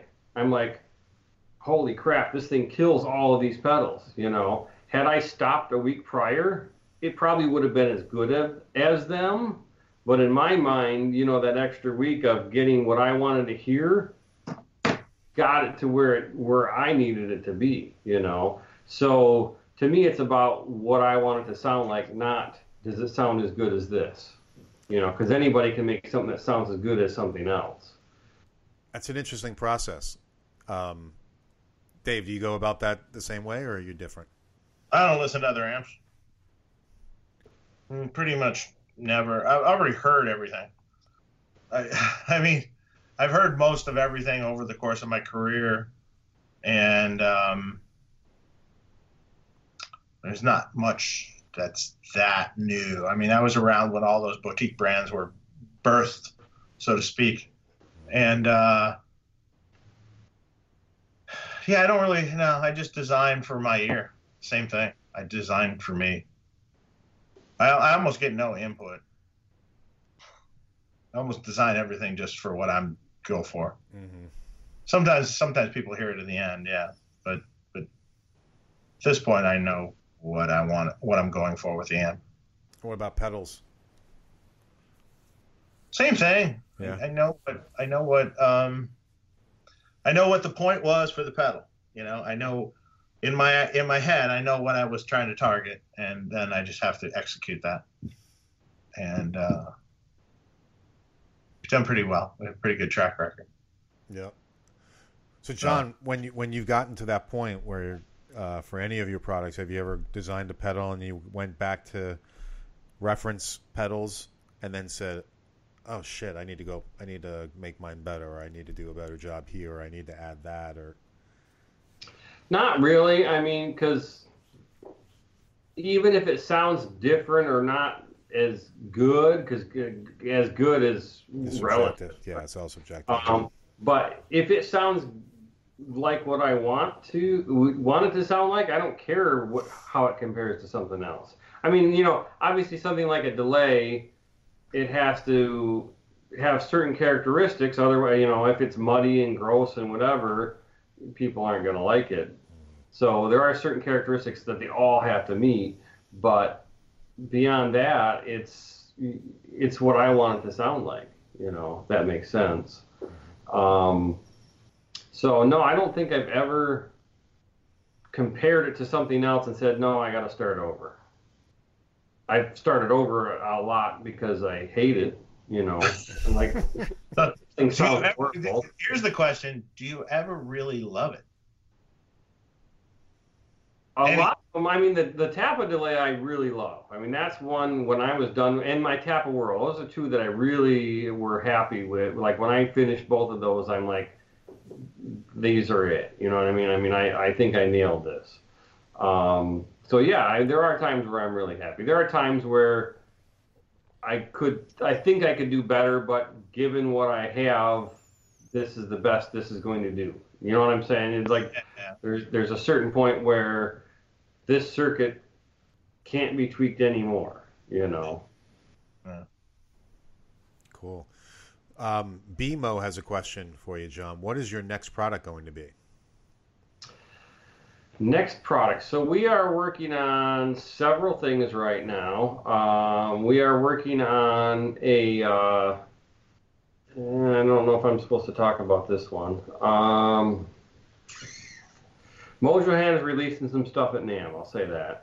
Summer NAMM? So, yeah. Cool. And that's going to be, we're going to release 1 or 2 models at NAMM, and then there's going to be other models coming out. Then we are working on a new gain pedal that we're going to have out at NAMM. I guess amp in a box type of thing, you know. So that'll be out at NAMM. And we have a switching pedal that may be out at NAMM. That's depending on whether I get the software done for it. We're working on a concept where the pedal has 2 pedal boards. So you have a left pedal board and a right pedal board. And if your guitar goes in, it's going to go out to both pedal boards, and the left pedal board is going to go out to the left amp, and the right pedal board is going to go out to the right amp. Typical routing. But this will let you cross them over. So you can decide that now the left amp's going to get both. So you can mix how much of the left and the right pedal board the left amp's going to get, and you can mix how much the left and the right pedal board the right amp is going to get.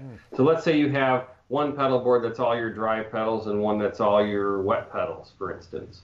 So you could have a wet amp and a dry amp, but then you could mix some of the wet in with the dry if you wanted. It's also going to allow you to swap the 2 amps. So you could now, basically, what was going to the left amp's going to the right, what was going to the right is now going to the left. So it's basically kind of like a routing pedal for creating a stereo sound with mono pedals. You know, a lot of people are looking for, you know, full stereo setups, which to me, very few people use full stereo setups very well, and I think there's a limit to how useful that is. But to have a stereo setup with multiple amps where you can use all the pedals you already have that's something that's kind of unique where you don't have to buy all stereo pedals. You can buy a bunch of mono pedals and still have a stereo setup Mm-hmm. and have different character to the two sides of your setup. And you could use it for many other ways, but what I described was we have a couple guys here that have prototypes of this thing, and that's how they use it. They have different setups where they want to be able to have the two sounds, but then be able to mix them sometimes. And then the other advantage is you do a smaller gig. Now you can take one amp and still get both your pedal boards going to that amp without doing a whole lot of change to your setup. You just hit a switch, and all of a sudden you've got both your loops going to that one amp. Mm-hmm. Bless you. Excuse me. That's cool. And the amp in a box, what's it supposed to sound like? So that one is going to sound M-ish. So basically, he's copying my pedal. Am I? I don't know. I'm just kidding. Can you send me the schematic? I can. No, that one's pretty much done at this point. But yeah, it's that one I really like a lot. It's based on something we currently build, and the one we currently build, there was a couple problems with that one. It didn't sound great, and I thought it sounded good, but it didn't sound great, and we tweaked it to make it sound great. And we're also not going to give it a dumb name, so we're going to name this one Not Dumb, and then maybe people will buy it. I think the other one didn't sell because it just had a dumb name. Gotcha. Interesting. Back to the marketing skills, right? Exactly. Yeah, marketing is important. If the stereo pedal will have isolation, transformers, phase shift. Okay. I just saw that question there. So that the stereo loop that the pedal we're doing, the second output is a transformer isolated output, and there is a phase switch on it. Thank you. So many people make pedals like that with no isolation or anything of any kind, and I'm like, this isn't going to work, right? Yeah, and there's also a ground lift on it, so it can be completely isolated or it can be ground. Yeah. So it's depending on the setup, sometimes you need the ground. So yeah. So Dave, there was a question about the JJ Junior. So today is actually the launch of the JJ Junior, right? Today is the launch, although several people jumped the gun, but yes, Today was the official launch, technically. A lot of companies jumped the gun. No, yeah, maybe. It's hot. A hot product. It's it's a very difficult task to tell people no. Well, here, you have it. You can't sell it. Contractually, they're supposed to. It's it's not as easy as that. Really? For some, it is. It just depends on who the dealer is that you're talking about violated the thing. Mm-hmm. And how much they buy. Well, unfortunately. Did they sell out? Oh, those amps are sold out, for sure. We're out. We don't have any. You're out. We're out. Completely out. Wow. How many amps is that? You know what? I don't remember what the last count was. A few hundred. Oh, okay. That's still impressive. Yeah, and there's more on the books. So, we just have to make more now. So then how long does that take? Depends on when the parts come in. Mm-hmm. It's not a perfect science and telling you times, because often vendors will tell you a certain time and then not really that time. Mm-hmm. they're late, and then that holds things up, and so we'll see as fast as we can. Cool. More than a week, less than a year. Correct. More than a week and less than a year. That's a good way to answer it. When's it coming out? Well, not in a week, but less than a year. John Sims asks, which pedal would sound the most like the Yardbirds For Your Love or Heart Full of Soul from the Yardbirds? I would imagine a treble booster. Some kind of treble booster, but that would be my guess. I don't have an answer for that. Me neither. Jerry Garcia. What's that? I was gonna say whatever they used. Yeah, I don't know. I would imagine a treble booster. I thought that's what they used back then. Just got here. Cheers from Boca. Wow, not too far away from me. It's about a half hour away. So for all you Florida guys, what's wrong with people in Florida? Dude, don't get me started. I mean, so you're from New York, so I can say that. Yeah, it's just crazy. There's some interesting news stories from Florida. Let me just say that. That's all I have to say. Well, it's even gotten its own moniker. It's like only in Florida, yeah. and then they show like the. I used to go to Florida a lot as a kid because my grandmother lived there and stuff, and so there's kind of a soft spot for some of Florida, mm-hmm. but not all of Florida. Well, I don't go to Miami. Well, that's a whole nother thing. Yeah, that's a different. That's not what I'm really talking about, Miami. But oh, okay, a whole different kind of thing. Well, did you say you went to the west coast of Florida? Is that where you were? Well, I had one grandmother that lived in Miami, so I got some of that, and then I also had a grandmother that lived in Marco Island. Oh, that's right. Yeah. Gulf Coast. Right. When Marco Island wasn't all built up. Right. It was. I remember I watched it be built up. And it was quite cool in the early days when there was old Navy base still on it that had just been abandoned and stuff. And it's interesting watching that build up and kind of remembering the old times there. And it was different. I'm sure it was quiet. Yeah, it's cool though. And you ever go to? Yeah, the beaches are gorgeous. You ever go to Captiva? Which is like it's right by there. Captiva Island. Next thing I want to do is go to the Keys. We're doing that in July, actually. Down in the Keys somewhere.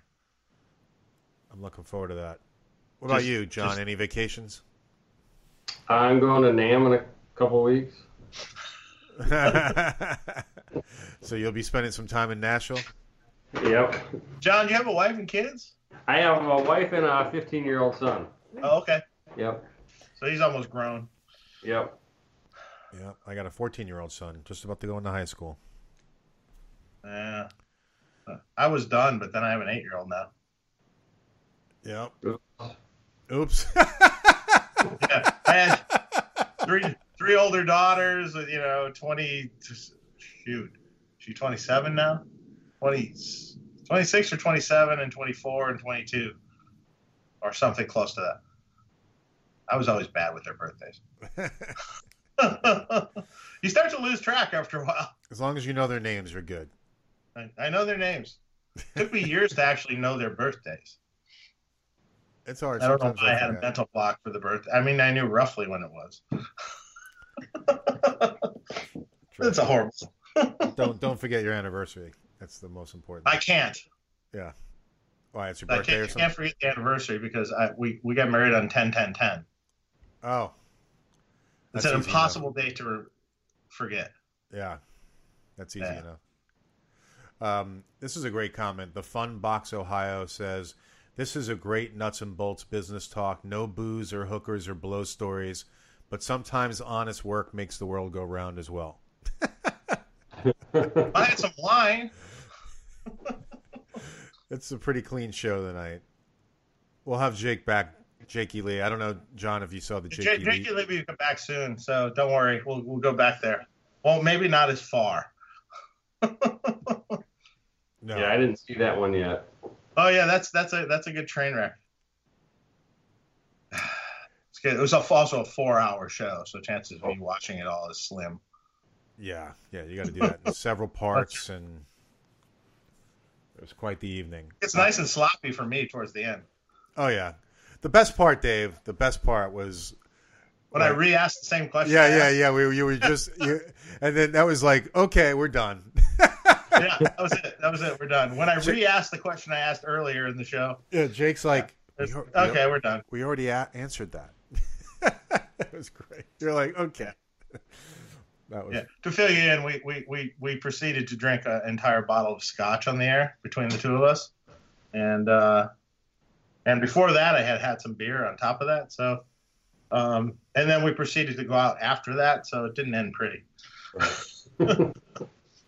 We were in Las Vegas, though. Hey. Exactly. John Sims has a question. What about 12AX7 ECC 83 tubes in a preamp style pedal? Is it a good idea? People do it. Been done a million times, and here's the thing. Tube pedals don't sell. I made 2 really cool tube pedals. They just don't sell. In the history of pedals, tube pedals don't sell. So, is it because they're bigger? Yeah, maybe it's bigger or whatever. They just don't sell.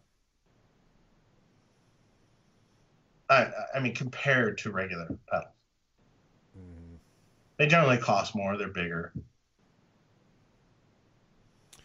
Oh, so Throwback wrote, Throwback is in Grand Rapids. John Cusack has made our pedal stuff for years. That's cool. That must be John Gundry. Yep. Who I do not know personally, but John, I'd love to meet you sometime. Yeah. Come on the show. Yeah. That'd be great. Come on the show. Yep. He said, in Michigan, the Midwest, there's a lot of manufacturing that have a history with guitars and guitar parts. Well, clearly Gibson, right? Yeah. Gibson, and later, Heritage, and probably some other thrown in there. Just can't think of. He mentions there's a string company there too. GHS. Chess. Rocktron. Cars in Depth says the Armin tremolos were made in Toledo, just over the border. That's like being in Michigan. Sister state. Close enough. Close enough. Interesting. Yeah. A lot of good company. I saw a question about Tappa delay. He was asking the difference between our Tappa delay and our Deluxe. So the difference between those is they're the same circuit. The Deluxe has an extra switch that basically sets the repeats to infinite, or almost infinite. So you can have it hold out there while you're playing, and then you hit it and it goes back to wherever the knob was before. So other than that, those two are basically the same pedal. I have a question for you, John. I saw that you have the cable tester. Yes. That's a really interesting pedal because I've never seen anybody have a pedal like that before. Can you describe it? And yeah, so that came about because I would use George L's or various other solderless cables, and they would work, but they wouldn't sound as good, or they would fail quickly, or you'd move them and they would cut out. And what I found was, if you built them, like when I build cables, I use an ohm meter and I test every one. Most people don't do that. But if you test them and they're under an ohm of resistance, then they're going to be good. And when I would do that personally, they would last a long time. You could put them out in the field and they'd last a long time. They're over an ohm. That means there's not a good connection. It could be 100 ohms, and you could run it for a long time, and you'd never notice 100 ohms in series with the tip of your plug.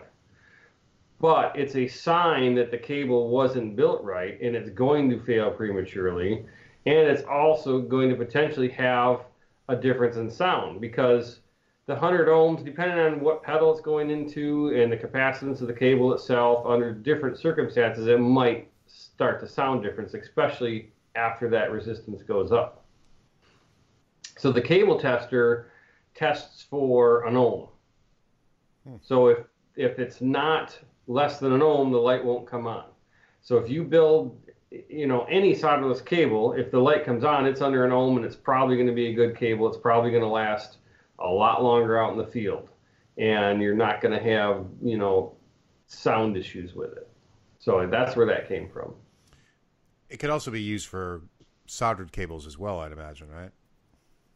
Sure, but the whole purpose was to verify solderless, but there's no reason. Yeah, you could use it for a soldered cable. The one thing it doesn't check is for shorts. So if you have the tip to sleeve shorted, it doesn't check for that, because again, its purpose was for building solderless cables.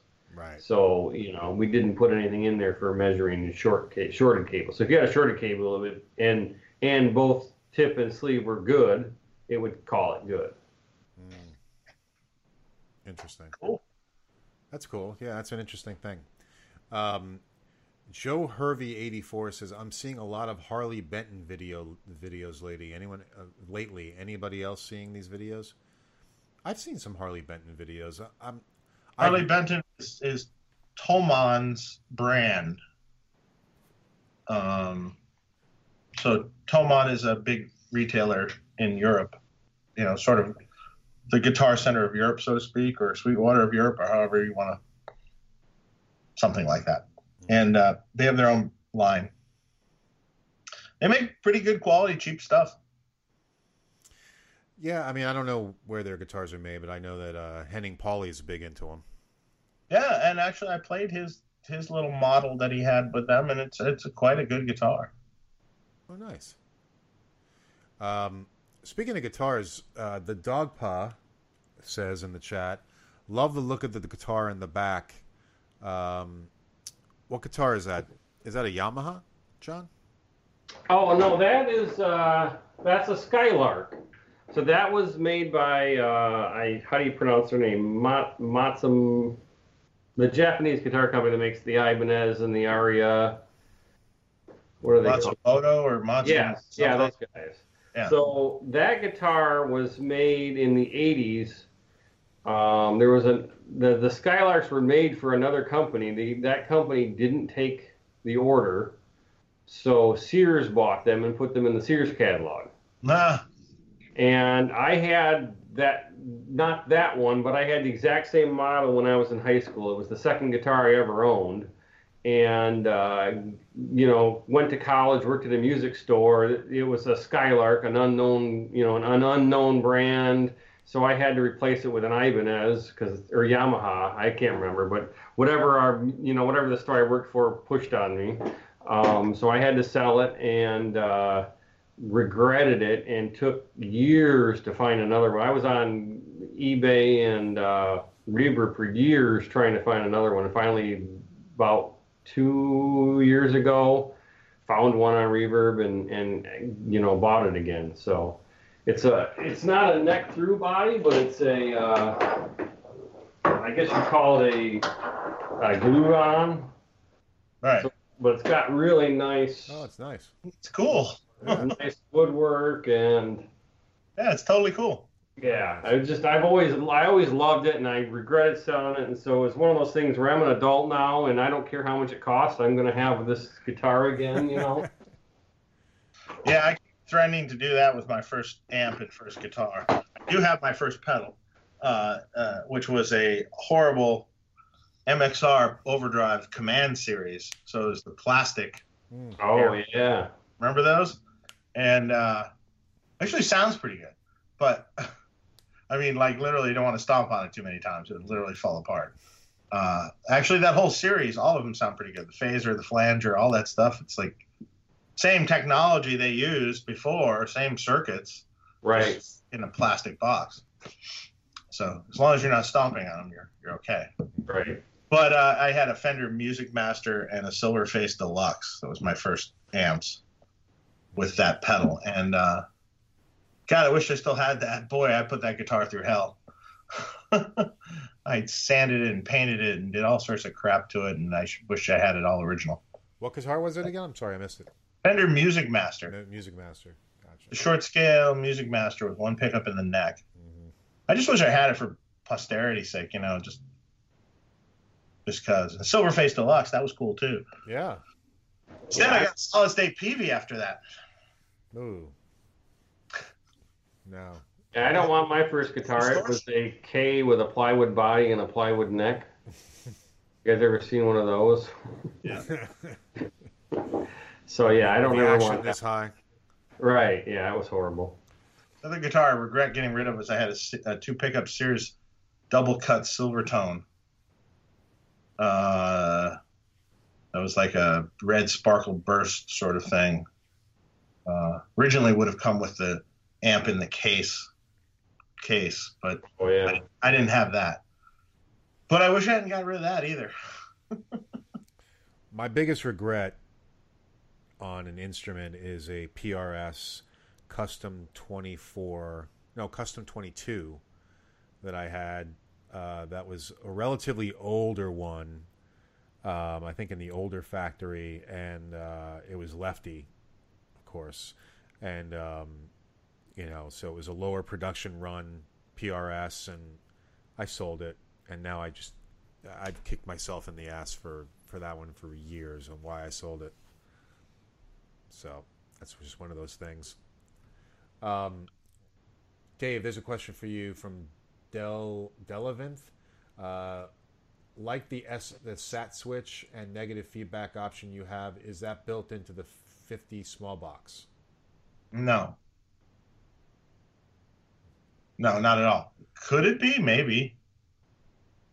But it's not standardly in there. No. Rick Hollis wrote, I just tuned in and Dave leaves. Do I smell that bad? I know, I saw that. Hey, Rick, how are you? Rick's funny, man. How you doing on time, John? I know we just hit the 2-hour mark. You all right? Yeah. Okay. Oh yeah. Just by the way, I just want to throw out. So Signum Cables is going to be at Summer NAMM. So sorry we're going to miss you, Vinny. Yeah, sorry, Vinny. The year you decide to go, we don't. Yeah, that's too bad. But we'll see you. So, Dave, did you ever try the BE50 with 5881s? This is from Jim Becker. What's up, Jim? Not specifically the BE50. I've tried BE100s and things, and frankly, they're not all that different from an EL34 in sound. In fact, you'd be surprised if you put one amp next to the other with those two different brands of tubes. As long as you're not pushing it real hard, they're very similar. If not, you could almost dial it the same. Maybe change the controls slightly.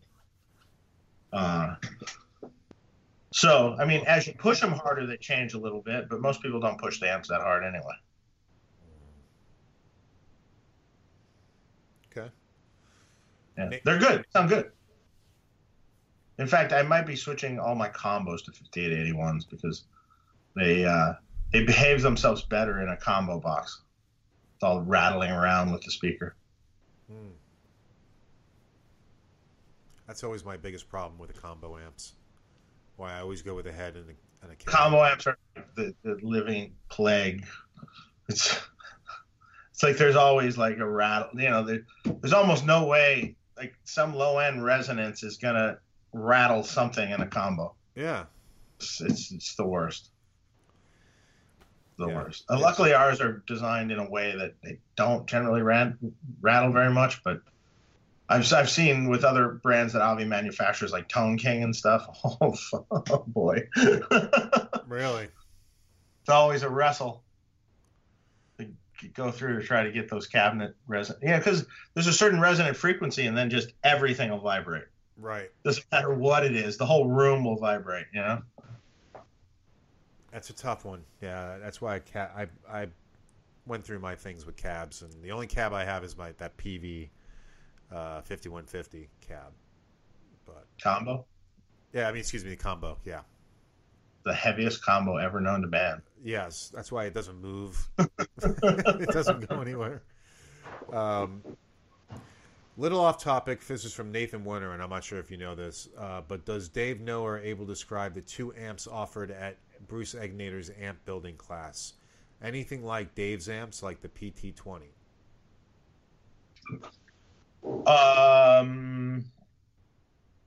Boy, correct me if I'm wrong. I could be wrong. One is, I think, an 18 watt style amp or a lower wattage style amp, and one is a 40 or 50 watt amp, if I'm correct. And I don't know what the latest circuit is. The last time I saw it, I mean, it's a hot rodded Marshall type circuit. I mean, it's not my circuits exactly, but it's yeah, somewhat like my stuff.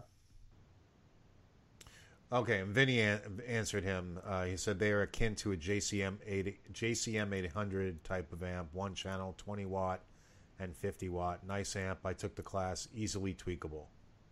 Yeah. Dave, how does your 50 watt Plexi mention differ from your channel 1, 2, or 3 on a 100 Deluxe? Kind of a totally sort of different thing. I mean, I guess if you cranked channel 1 of the new 100 Deluxe, and when I mean cranked, I mean turn it on 10 kind of thing, then, it's similar. Other than that, it's similar to a Plexi. If the gain's all the way up on channel 1 on that amp, it's similar to a Plexi with everything at about 5 or 6.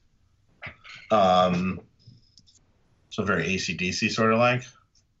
But really, it's 2 different animals, so to speak. I mean, like if I do the 50 Plexi, it's going to be a traditional crank it and go amp. Gotcha. So, which most people don't do anymore. BMO, I think we answered this question already about what's your next great product. Unless Dave wants to answer if he has anything coming out. Just the new Deluxe, and then I don't know what's for next year. Maybe I do, but I'm not going to say. I'm just going through the questions just to see what else we got. John, all the earliest guitar effects were electromechanical devices. Can a digital device truly replicate the quirks of a non-linearities of an electromechanical device? Did you get that? Yep. Theoretically, yes. With the current technology, no. That's my short answer. There are certain things that are really hard to replicate with a DSP. Response time is a huge one. The latency of a DSP system is still in the milliseconds range, and that's something that you can feel. When you hit a pick, and the delay from when that comes out of the speaker, 5 milliseconds, is noticeable. So a lot of that, is what leads to people, especially the early Line 6 stuff, where it sounded great, but it didn't feel right. And I think a lot of that was the latency of, the whole system. But then also, trying to get all the little nuances of an electronic circuit digitally, you'd have to spend a lot of time on the DSP catching every little thing, because different pieces of the circuit are going to clip differently at different frequencies at different stages in the circuit. So yeah, theoretically you could, but there's always going to be differences between what a digital system can do and what an analog system can do. Similar to monitors. Remember when we went to digital TV, all of a sudden there was no analog TV anymore? What was that, 10 years ago maybe? Maybe Yeah. Switch. Did you guys notice the resolution went down? Like things weren't as clear initially because of the number of pixels you had on the screen. You had theoretically enough pixels on the screen but the human eye can kind of see that the pixelation of the image, whereas the original video signal is analog all the way. Even though it had a finite number of lines, it had infinite across the vertical, or sorry, Yeah, horizontal. I know what you're talking about. So you could actually start seeing the pixels in the early digital TVs. So it did good enough that most people never noticed. But if you're, someone like me that at the time when that was all happening, I was dealing with video stuff, so I noticed it and I looked for it, and you could notice that things just weren't the same. Yeah. So yeah, you can get pretty darn close, and we make some DSP pedals, and I think they sound killer. But I'm not trying to duplicate an original old analog circuit with any of them either. They're what they are. So what's David's opinion on that? I think, I think I would agree with everything you just said. It's like digital can, for some things, be great. But nothing, here's the thing. Here's the thing. I've brought this up before that I find interesting. So let's go back to digital processors that existed, say, late 80s or something, right? So you had all these low bit D to A and A to D converters, and they weren't, technology wasn't that advanced yet. But you were coming from a time where the audio circuits were great. I mean, you'd get a piece of studio gear and it had a service manual that's like, that thick, and the audio circuits were great sounding. The D to A's and A to D's weren't that great, but those units sound better than stuff today. But the audio circuits today are generally not designed as well. But the A to D and D to A's are better. So there's some of my theory on everything.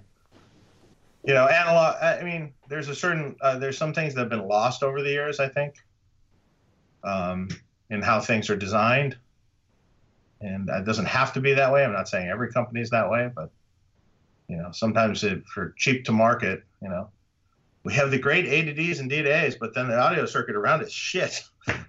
Right. So if the audio circuit is shit, then so is it. It's shit. Still, I mean, not so much in high-end recording equipment and things like that. It's still, it's still done well. But find you talked about working on all those old stereos and stuff, right? Man, those old stereos sound really good. A lot of them did. I mean, really, really good. And today, you put it, get one of those receivers and you put it up and put something on and through some decent speakers, and you're just like, oh my God, that sounds amazing. And anything new, it's just like, God, it doesn't sound good. Find any old tube receiver and tune it to talk radio. Yeah. You know what I mean? That sound of the old tube receivers just had something about them that was just killer. Yeah, so man, I think as with a lot of things in this world, I think there's some stuff that has been lost over the years that I don't know if we'll ever regain. Yeah, maybe. It's like trying to find someone that plaster your house. You know what I mean? Yeah, yep. It's like that's a lost art. It was an art too. Yeah, I bet it. Yeah, it is. I mean, now they just take drywall now and just slam it up on the wall, and Yeah, I had plaster work done a couple years ago on our previous building, and there aren't very many plaster guys in this. There are plaster guys in this area, but there aren't very many of them. How old are they? They're my age or older. Yeah. There's not many of them anymore, and nothing quite like plaster. I think it's just a amazing old finish, and drywall is just cardboard by comparison. Right. Yeah. Same thing. Yeah. Mirko Merkava 2099 says, "Hey Dave, do you know what kind of distortion pedal Jeremy Krull is using in the Buxom Betty demo?" Uh, I don't remember at this point. I don't know. I'll ask him. I forgot. I don't remember. Okay. Does he not say in the video? I haven't seen the video, so I don't know. Yeah. Nathan Warner says, "Hey, John has 9.5 string sets. Call me weird, but I like that in between set. I think I'll order some." You sell strings too, John? Yes. Oh, I didn't know that. Yep. Your own manufactured strings, or? They're manufactured here in Michigan for us. There's a not well-known company here, and it's not GHS. A not well-known string manufacturer that will do customs. So we get it done by them. Cool. Wow. 9.5s. Those are always cool. Let's see. Going through questions here.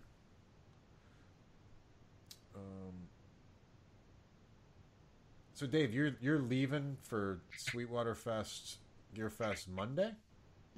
No. The following Monday, I thought you said. No, it's Wednesday. Oh, Wednesday. Okay. Yeah. Gotcha. So a week and a half from Monday. I see. Okay. Or I guess a week and 3 days. Not quite half. Brian Stewart says, "No blow stories, no hookers. I'm out." Yep. Sorry. Sorry. Well, that'll come later. That's another show. That was one of the funniest things, though, when Jake's wife came up and said, "I'm going to leave now because I've been approached multiple times as a hooker." That was funny. I was dying. That was so funny. Dave, can you mod a 100 Deluxe to have both the Steve Stevens clean mentioned earlier and the stock Plexi clean? Oh, man. No. Well, no, not really. Gotta be one or the other. Oh, really? Yeah. Literally, it's all the pots are different. Can't just do that. I'd like to say yes, but no. There you go. Why no one likes the Marshall Code Series amps? Because they suck. Sorry, Joe Hervey, but they're horrible. I've actually seen online so many people have talked about their Marshall Code amps and breaking down. They've got all kinds of problems. They're cheap. Someone wrote, "They don't sound good, Joe Hervey." They aren't even remotely in the same class as a Friedman. Well, that's true. Yes, Tom Dick, Steve Vai is at Gearfest this year. Yeah, what's that? What's the story with that? Is he playing or? Don't know what he's doing. I don't know if it's a clinic. I don't know. I'm not exactly sure, but I know he's there for Synergy. Oh, he's there for Synergy. Yeah. Killer. Are they releasing something? A Vai module. So is that going to be called like Crossroads or something? Or I don't know what. I honestly don't know. I don't know what it's going to be called. Someone wrote, "Oh my God, you're in Holland, Michigan. I was just there for the Tulip Festival." Yeah, Tulip Time. It's the world's largest tulip festival. That's the week everybody in Holland goes and does something else. Let's get out of town. The Tulip Let's get Festival. out.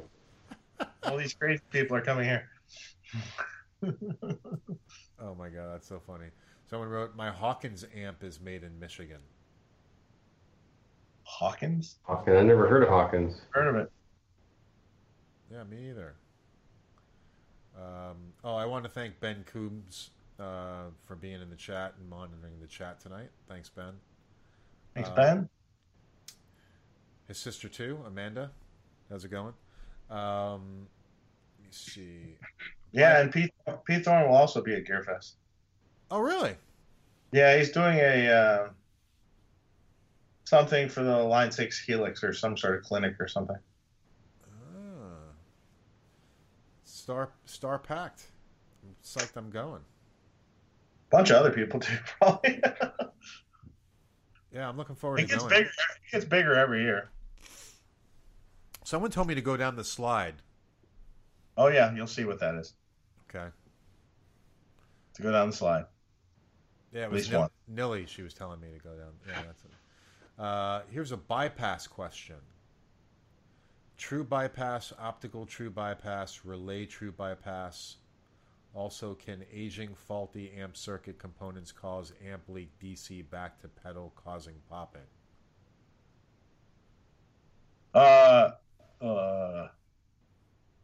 Well, John?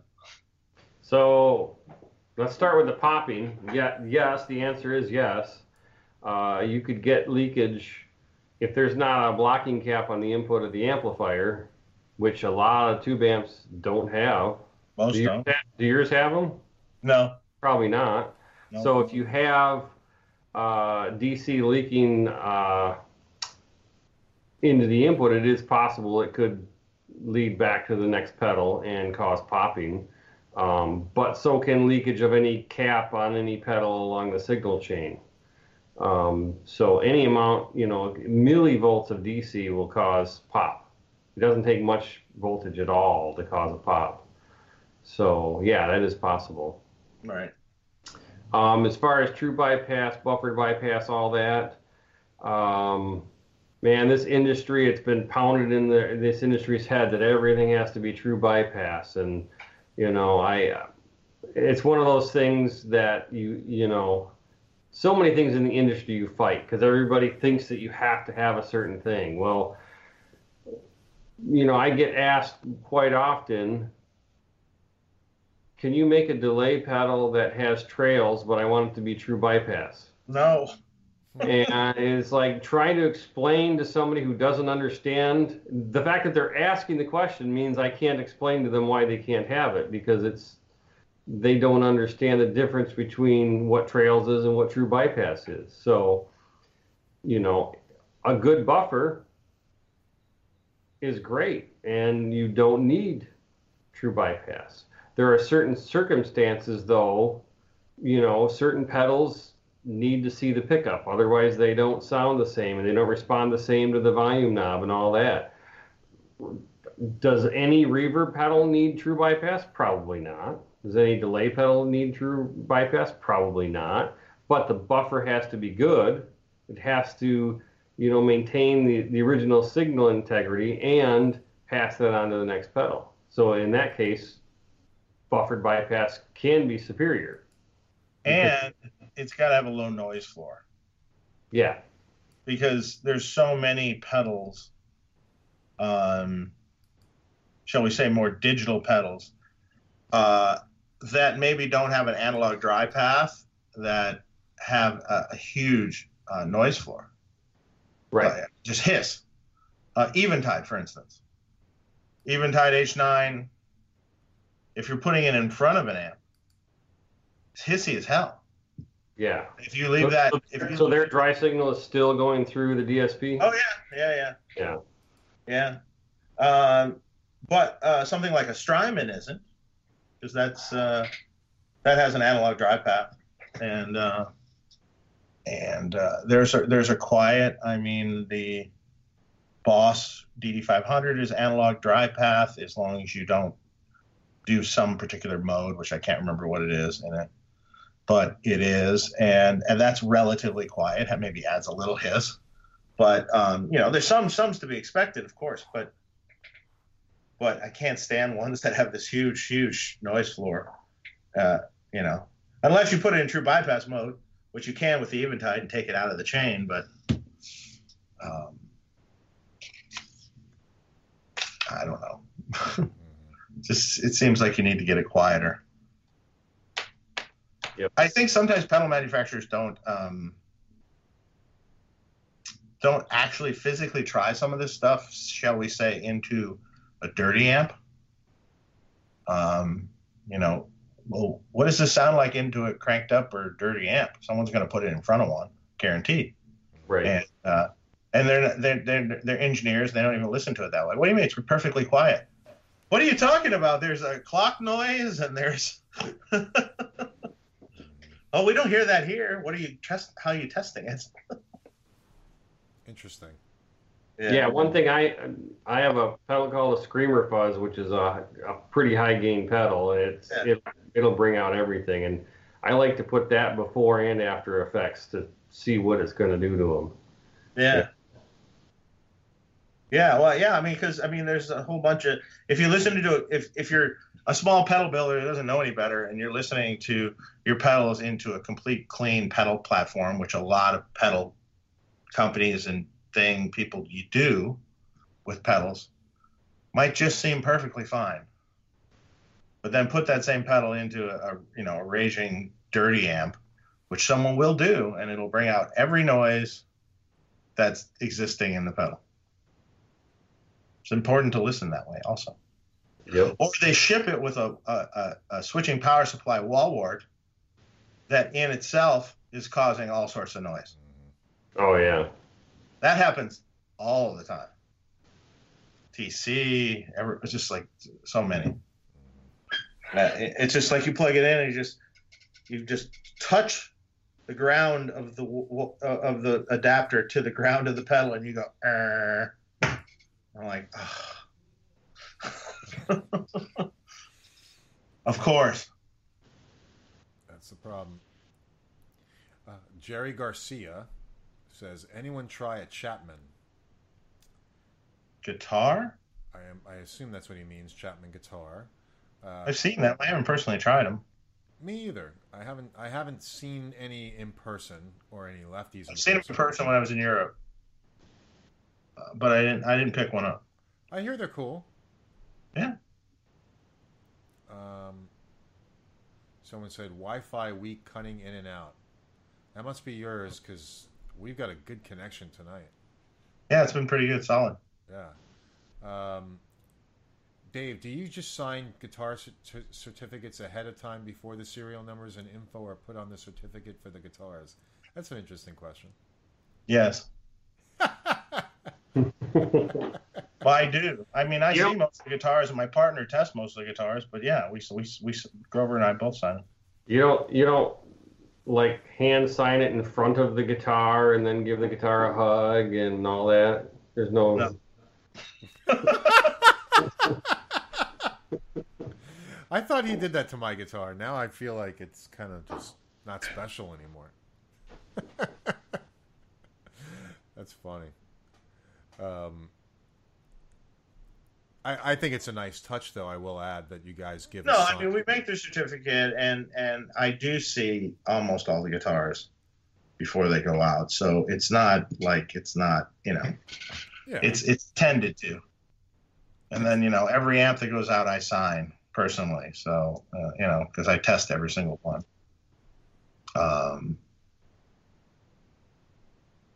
So there you go. Brian Landreth wrote, I switched to 5881s in my combo for exactly that reason.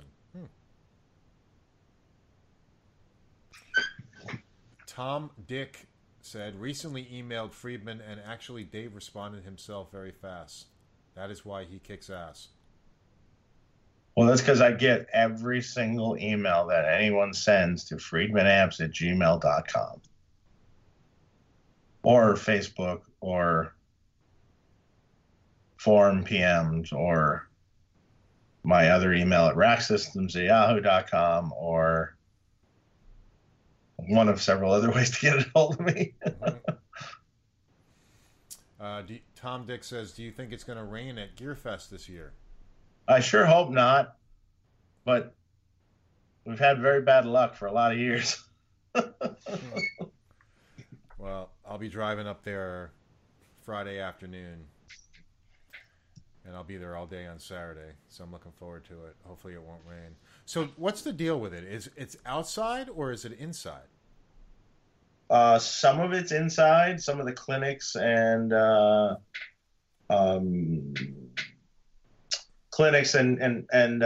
you know, recording uh, clinics and different things are inside. And then there's also a big, huge canopy covered stage that's outside that they have different clinics and performances on. That's almost like a concert venue, like a huge stage and huge. When I say huge canopy, I mean like a huge permanent, like outdoor, like canopied stage area. And then the rest are in tents outside. Okay. So most all the vendors are outside. Wow. And it's shorts weather, right? I mean, definitely. I don't think it's not shorts weather. I've never seen it where it's not shorts weather. Okay. So it's either going to be raining or partially raining, or if we're really lucky, it'll be only about 80 and breezy and nice. All right, well, I'm hoping for that. Other than that, it can be miserable and wet. Ugh. All right. We have umbrellas though. We come prepared now. I'll come with an umbrella. Johnny Bean says, "Hey everyone, what's up, Johnny?" Let's see. L. Scott Music. I could care less if a digital thing sounds exactly like what it models, if it sounds good. There you go. Great. Yeah, I mean, I've got a couple delays that emulate tape delays, and they're pretty close. I think. I never had an actual tape delay, so I don't know, but We just have to tell you that it sounds like a tape delay, and as long as you believe it, everybody's happy. Well, so I'm happy because I've never owned a tape delay. Or... You know, it sounds exactly like a tape delay then. All right, then I'm happy. There you go. There you go. Perfect. Done. Modern Vintage says, Dave, since the Mic No Mo is analog and passive, would it retain frequencies and harmonics that an aux Waza and all IRs would not? Second best option to cabs and mics. Could you just repeat the whole thing? Yeah. Since the Mic No Mo is analog and passive, would it retain frequencies and harmonics that an aux, Waza, or all IRs would not capture? I think an IR is probably, although our analog caption is good, I think an IR is more accurate to what a cabinet sounds like. So I think that answers it. Okay. So no, not necessarily. So someone was asking about companies that still have tube receivers. And they mentioned the Dogplay says Fisher, Macintosh, and Klipsch. That new Macintosh stuff is not great, though. Oh, really? It's expensive as shit. The new Macintosh stuff don't. It's not the same thing. I have a friend that works with me that does work in a high-end audiophile stereo place now. He's the head repair tech, so take it for my word. Yep. Don't waste your money on that stuff. There's better stuff. Listen to this. Modern Vintage, Friedman amplification. Now everyone would want a 4-channel BE Super Deluxe with a Steve Stevens clean. It never ends. A 4-channel. I'm making a 10-channel amp, guys. 10 channels. How about that? 10. 10 channels. You'll need a car, a big truck to move it.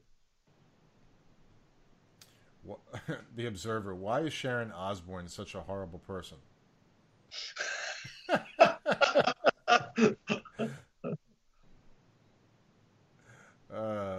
That's a good question. L. Scott Music. Dave should get Orianthi to try an amp. She just signed on with Orange, I saw. Yeah, that was gonna happen for a while, but then she broke up with Richie, and then that kind of, I don't know, Mm. or he broke up with her. Whatever happened there. Uh, Mercav 2099 says, Dave, I was at Chicago Music Exchange and they didn't have any Friedman guitars. What's up with that? Good question. I'll have to ask my sales guy. Okay. BMO says, Tone Talk, can you please tell us about some upcoming guests? Yeah, sure. So our next guest actually is Nilly Brosh. And Nilly is not available on the 28th, Dave. So she asked if we can move it to like the 27th, which is a Thursday, or we can do it another day with her. Okay. Figure that out. And then I know that we've got a few other folks. Chris Fantassel I'm working on. Adam Reaver for FU Tone is coming on. We got to work out dates. I'm a little slacking on getting dates with folks, and I know Dave just gave me a name for Matchless. Phil Jameson. Yep. Yep, Phil. So we're gonna get him on. So yeah, it's still in the works.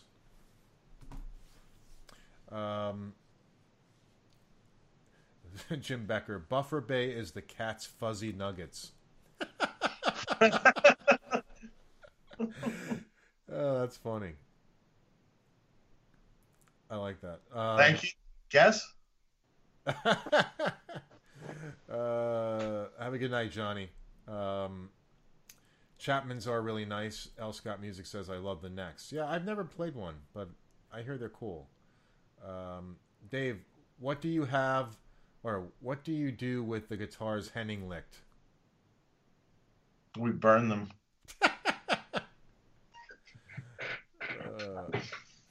We don't want his diseases on them. Could the rain be worse than Winter NAMM 2017? That was horrible. I don't know. We've had some really bad Sweetwater ones. Really bad. Last year was not great. But I had worse before. Where you have to park across the street and take a trolley, but once you park your car, you have to walk to the trolley. So the walking to the trolley, by the time you got to the trolley, you took a shower. Literally, your clothes were just soaked completely through to the bone.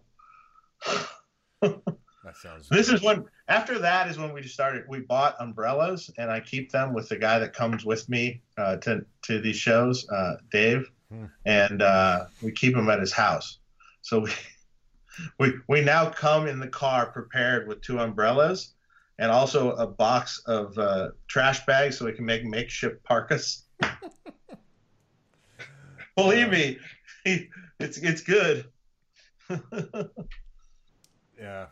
By the way, speaking, I haven't booked my hotel yet. Okay. For there, is there any place you recommend to stay? I can give you the hotel that we're staying at. I don't know if there's anything left. Okay, I know the Marriott's booked, but other than that, oh, I mean, yeah, the Courtyard Marriott's been booked forever. We couldn't even get that. okay. That's a good one too. All right. Well, I'll hit you up on the side. You'll tell me where you're staying. Yeah. Nathan Werner. Anybody else looking forward to the new John Sykes release? Need more Sykes. Wonder if John has played Ace Friedman yet. I don't know. Nope, he hasn't. And yeah, hopefully it'll be good. Dave, I bought your Friedman guitar. This is from Braxel. Do you ever have issues with the nameplate coming loose on the headstock? Since the surprisingly, not really. I understand what you're saying, but surprisingly, it hasn't really been a problem. Yeah, I have mine. It's on there good. Yeah. Is Monster Cables about to go under? The Observer asked. Oh, who knows? I don't know, but don't buy their cables. Mark, can you boost your mic a touch? Sure. I can bring it a little closer.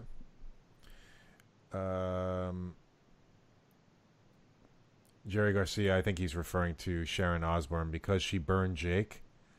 She burned everybody. Yeah. Dave, when is your Univibe coming? From Lou Sequoia. Don't know. Not yet. Okay. What's up, Jay? 7/8. How you doing?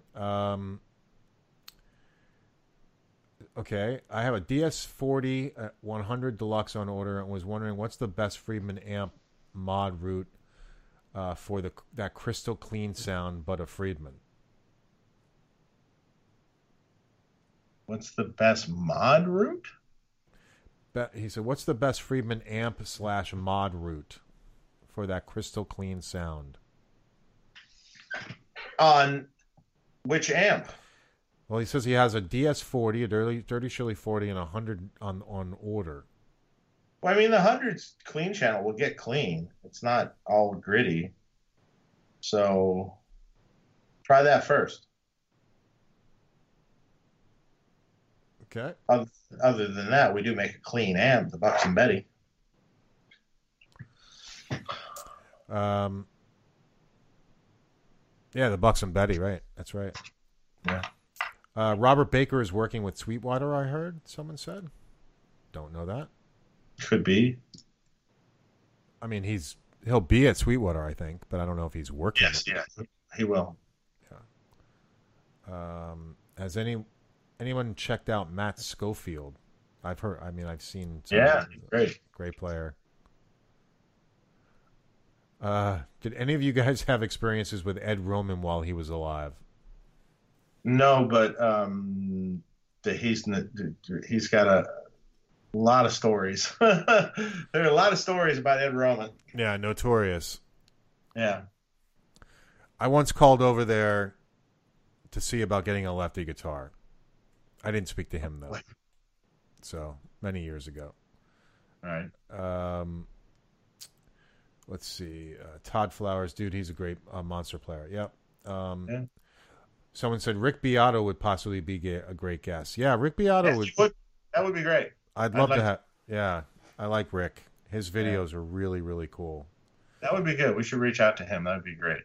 I did, but I don't think he's pretty popular these days. He's not answering me. He'll answer you though, Dave. Maybe I'll try a different approach. Yeah, he might answer you. Yeah, I'm too small time. No one knows. That's about it for our questions here. Yeah, I think so. We've hit the questions. So I want to thank John Cusack for joining us from Cusack Music. John, where can people find your stuff, find your products? Well, start by looking at the website, cusacmusic.com or mojohandfx.com. Those are the two websites for our two brands. And from there, they can look at the dealer pages and see, what dealers have our stuff. Okay, cool. Great. Awesome. Maybe in Sweetwater someday if we can get in there. Yeah, that's one we're still working on. That's got to be tough. Yeah. I can imagine. I think J Rocket Audio just got in there with them, right? I don't know. I thought I saw Chris Fantasso wrote. So Jerry Garcia wrote, "Hey Tone Talk, he lives in South Florida. You should check him out if you get a chance." Who? Rick Beato? He lives in Florida? Rick Beato? Maybe. I don't know. I didn't know that. Okay. Well, let me know. Well, check out Cusack Music. Check out his pedals. He makes great stuff. John, I want to thank you for coming on the show. And I hope you have a great weekend. Hang on with us while I end the show. Like I mentioned, we're going to have Nilly Brosh on next. Great guitar player. Just like I said, she wasn't available on the 28th, so we're going to have to reschedule. So it'll either be the 27th or another day after that, and we'll make the announcement on Facebook. You guys, make sure you hit the subscribe button on the channel, please, and hit the thumbs up. But make sure you subscribe and hit the bell for notifications. And we'll be back in a couple weeks. We're going to be at Sweetwater Gear Fest together, Dave and I, which will be cool. It'll be my first time, and it'll be fun. And that'll be it. So thanks again, John. Thanks, Dave. All right. Thanks, guys. You got it. Hang on one second while I end it.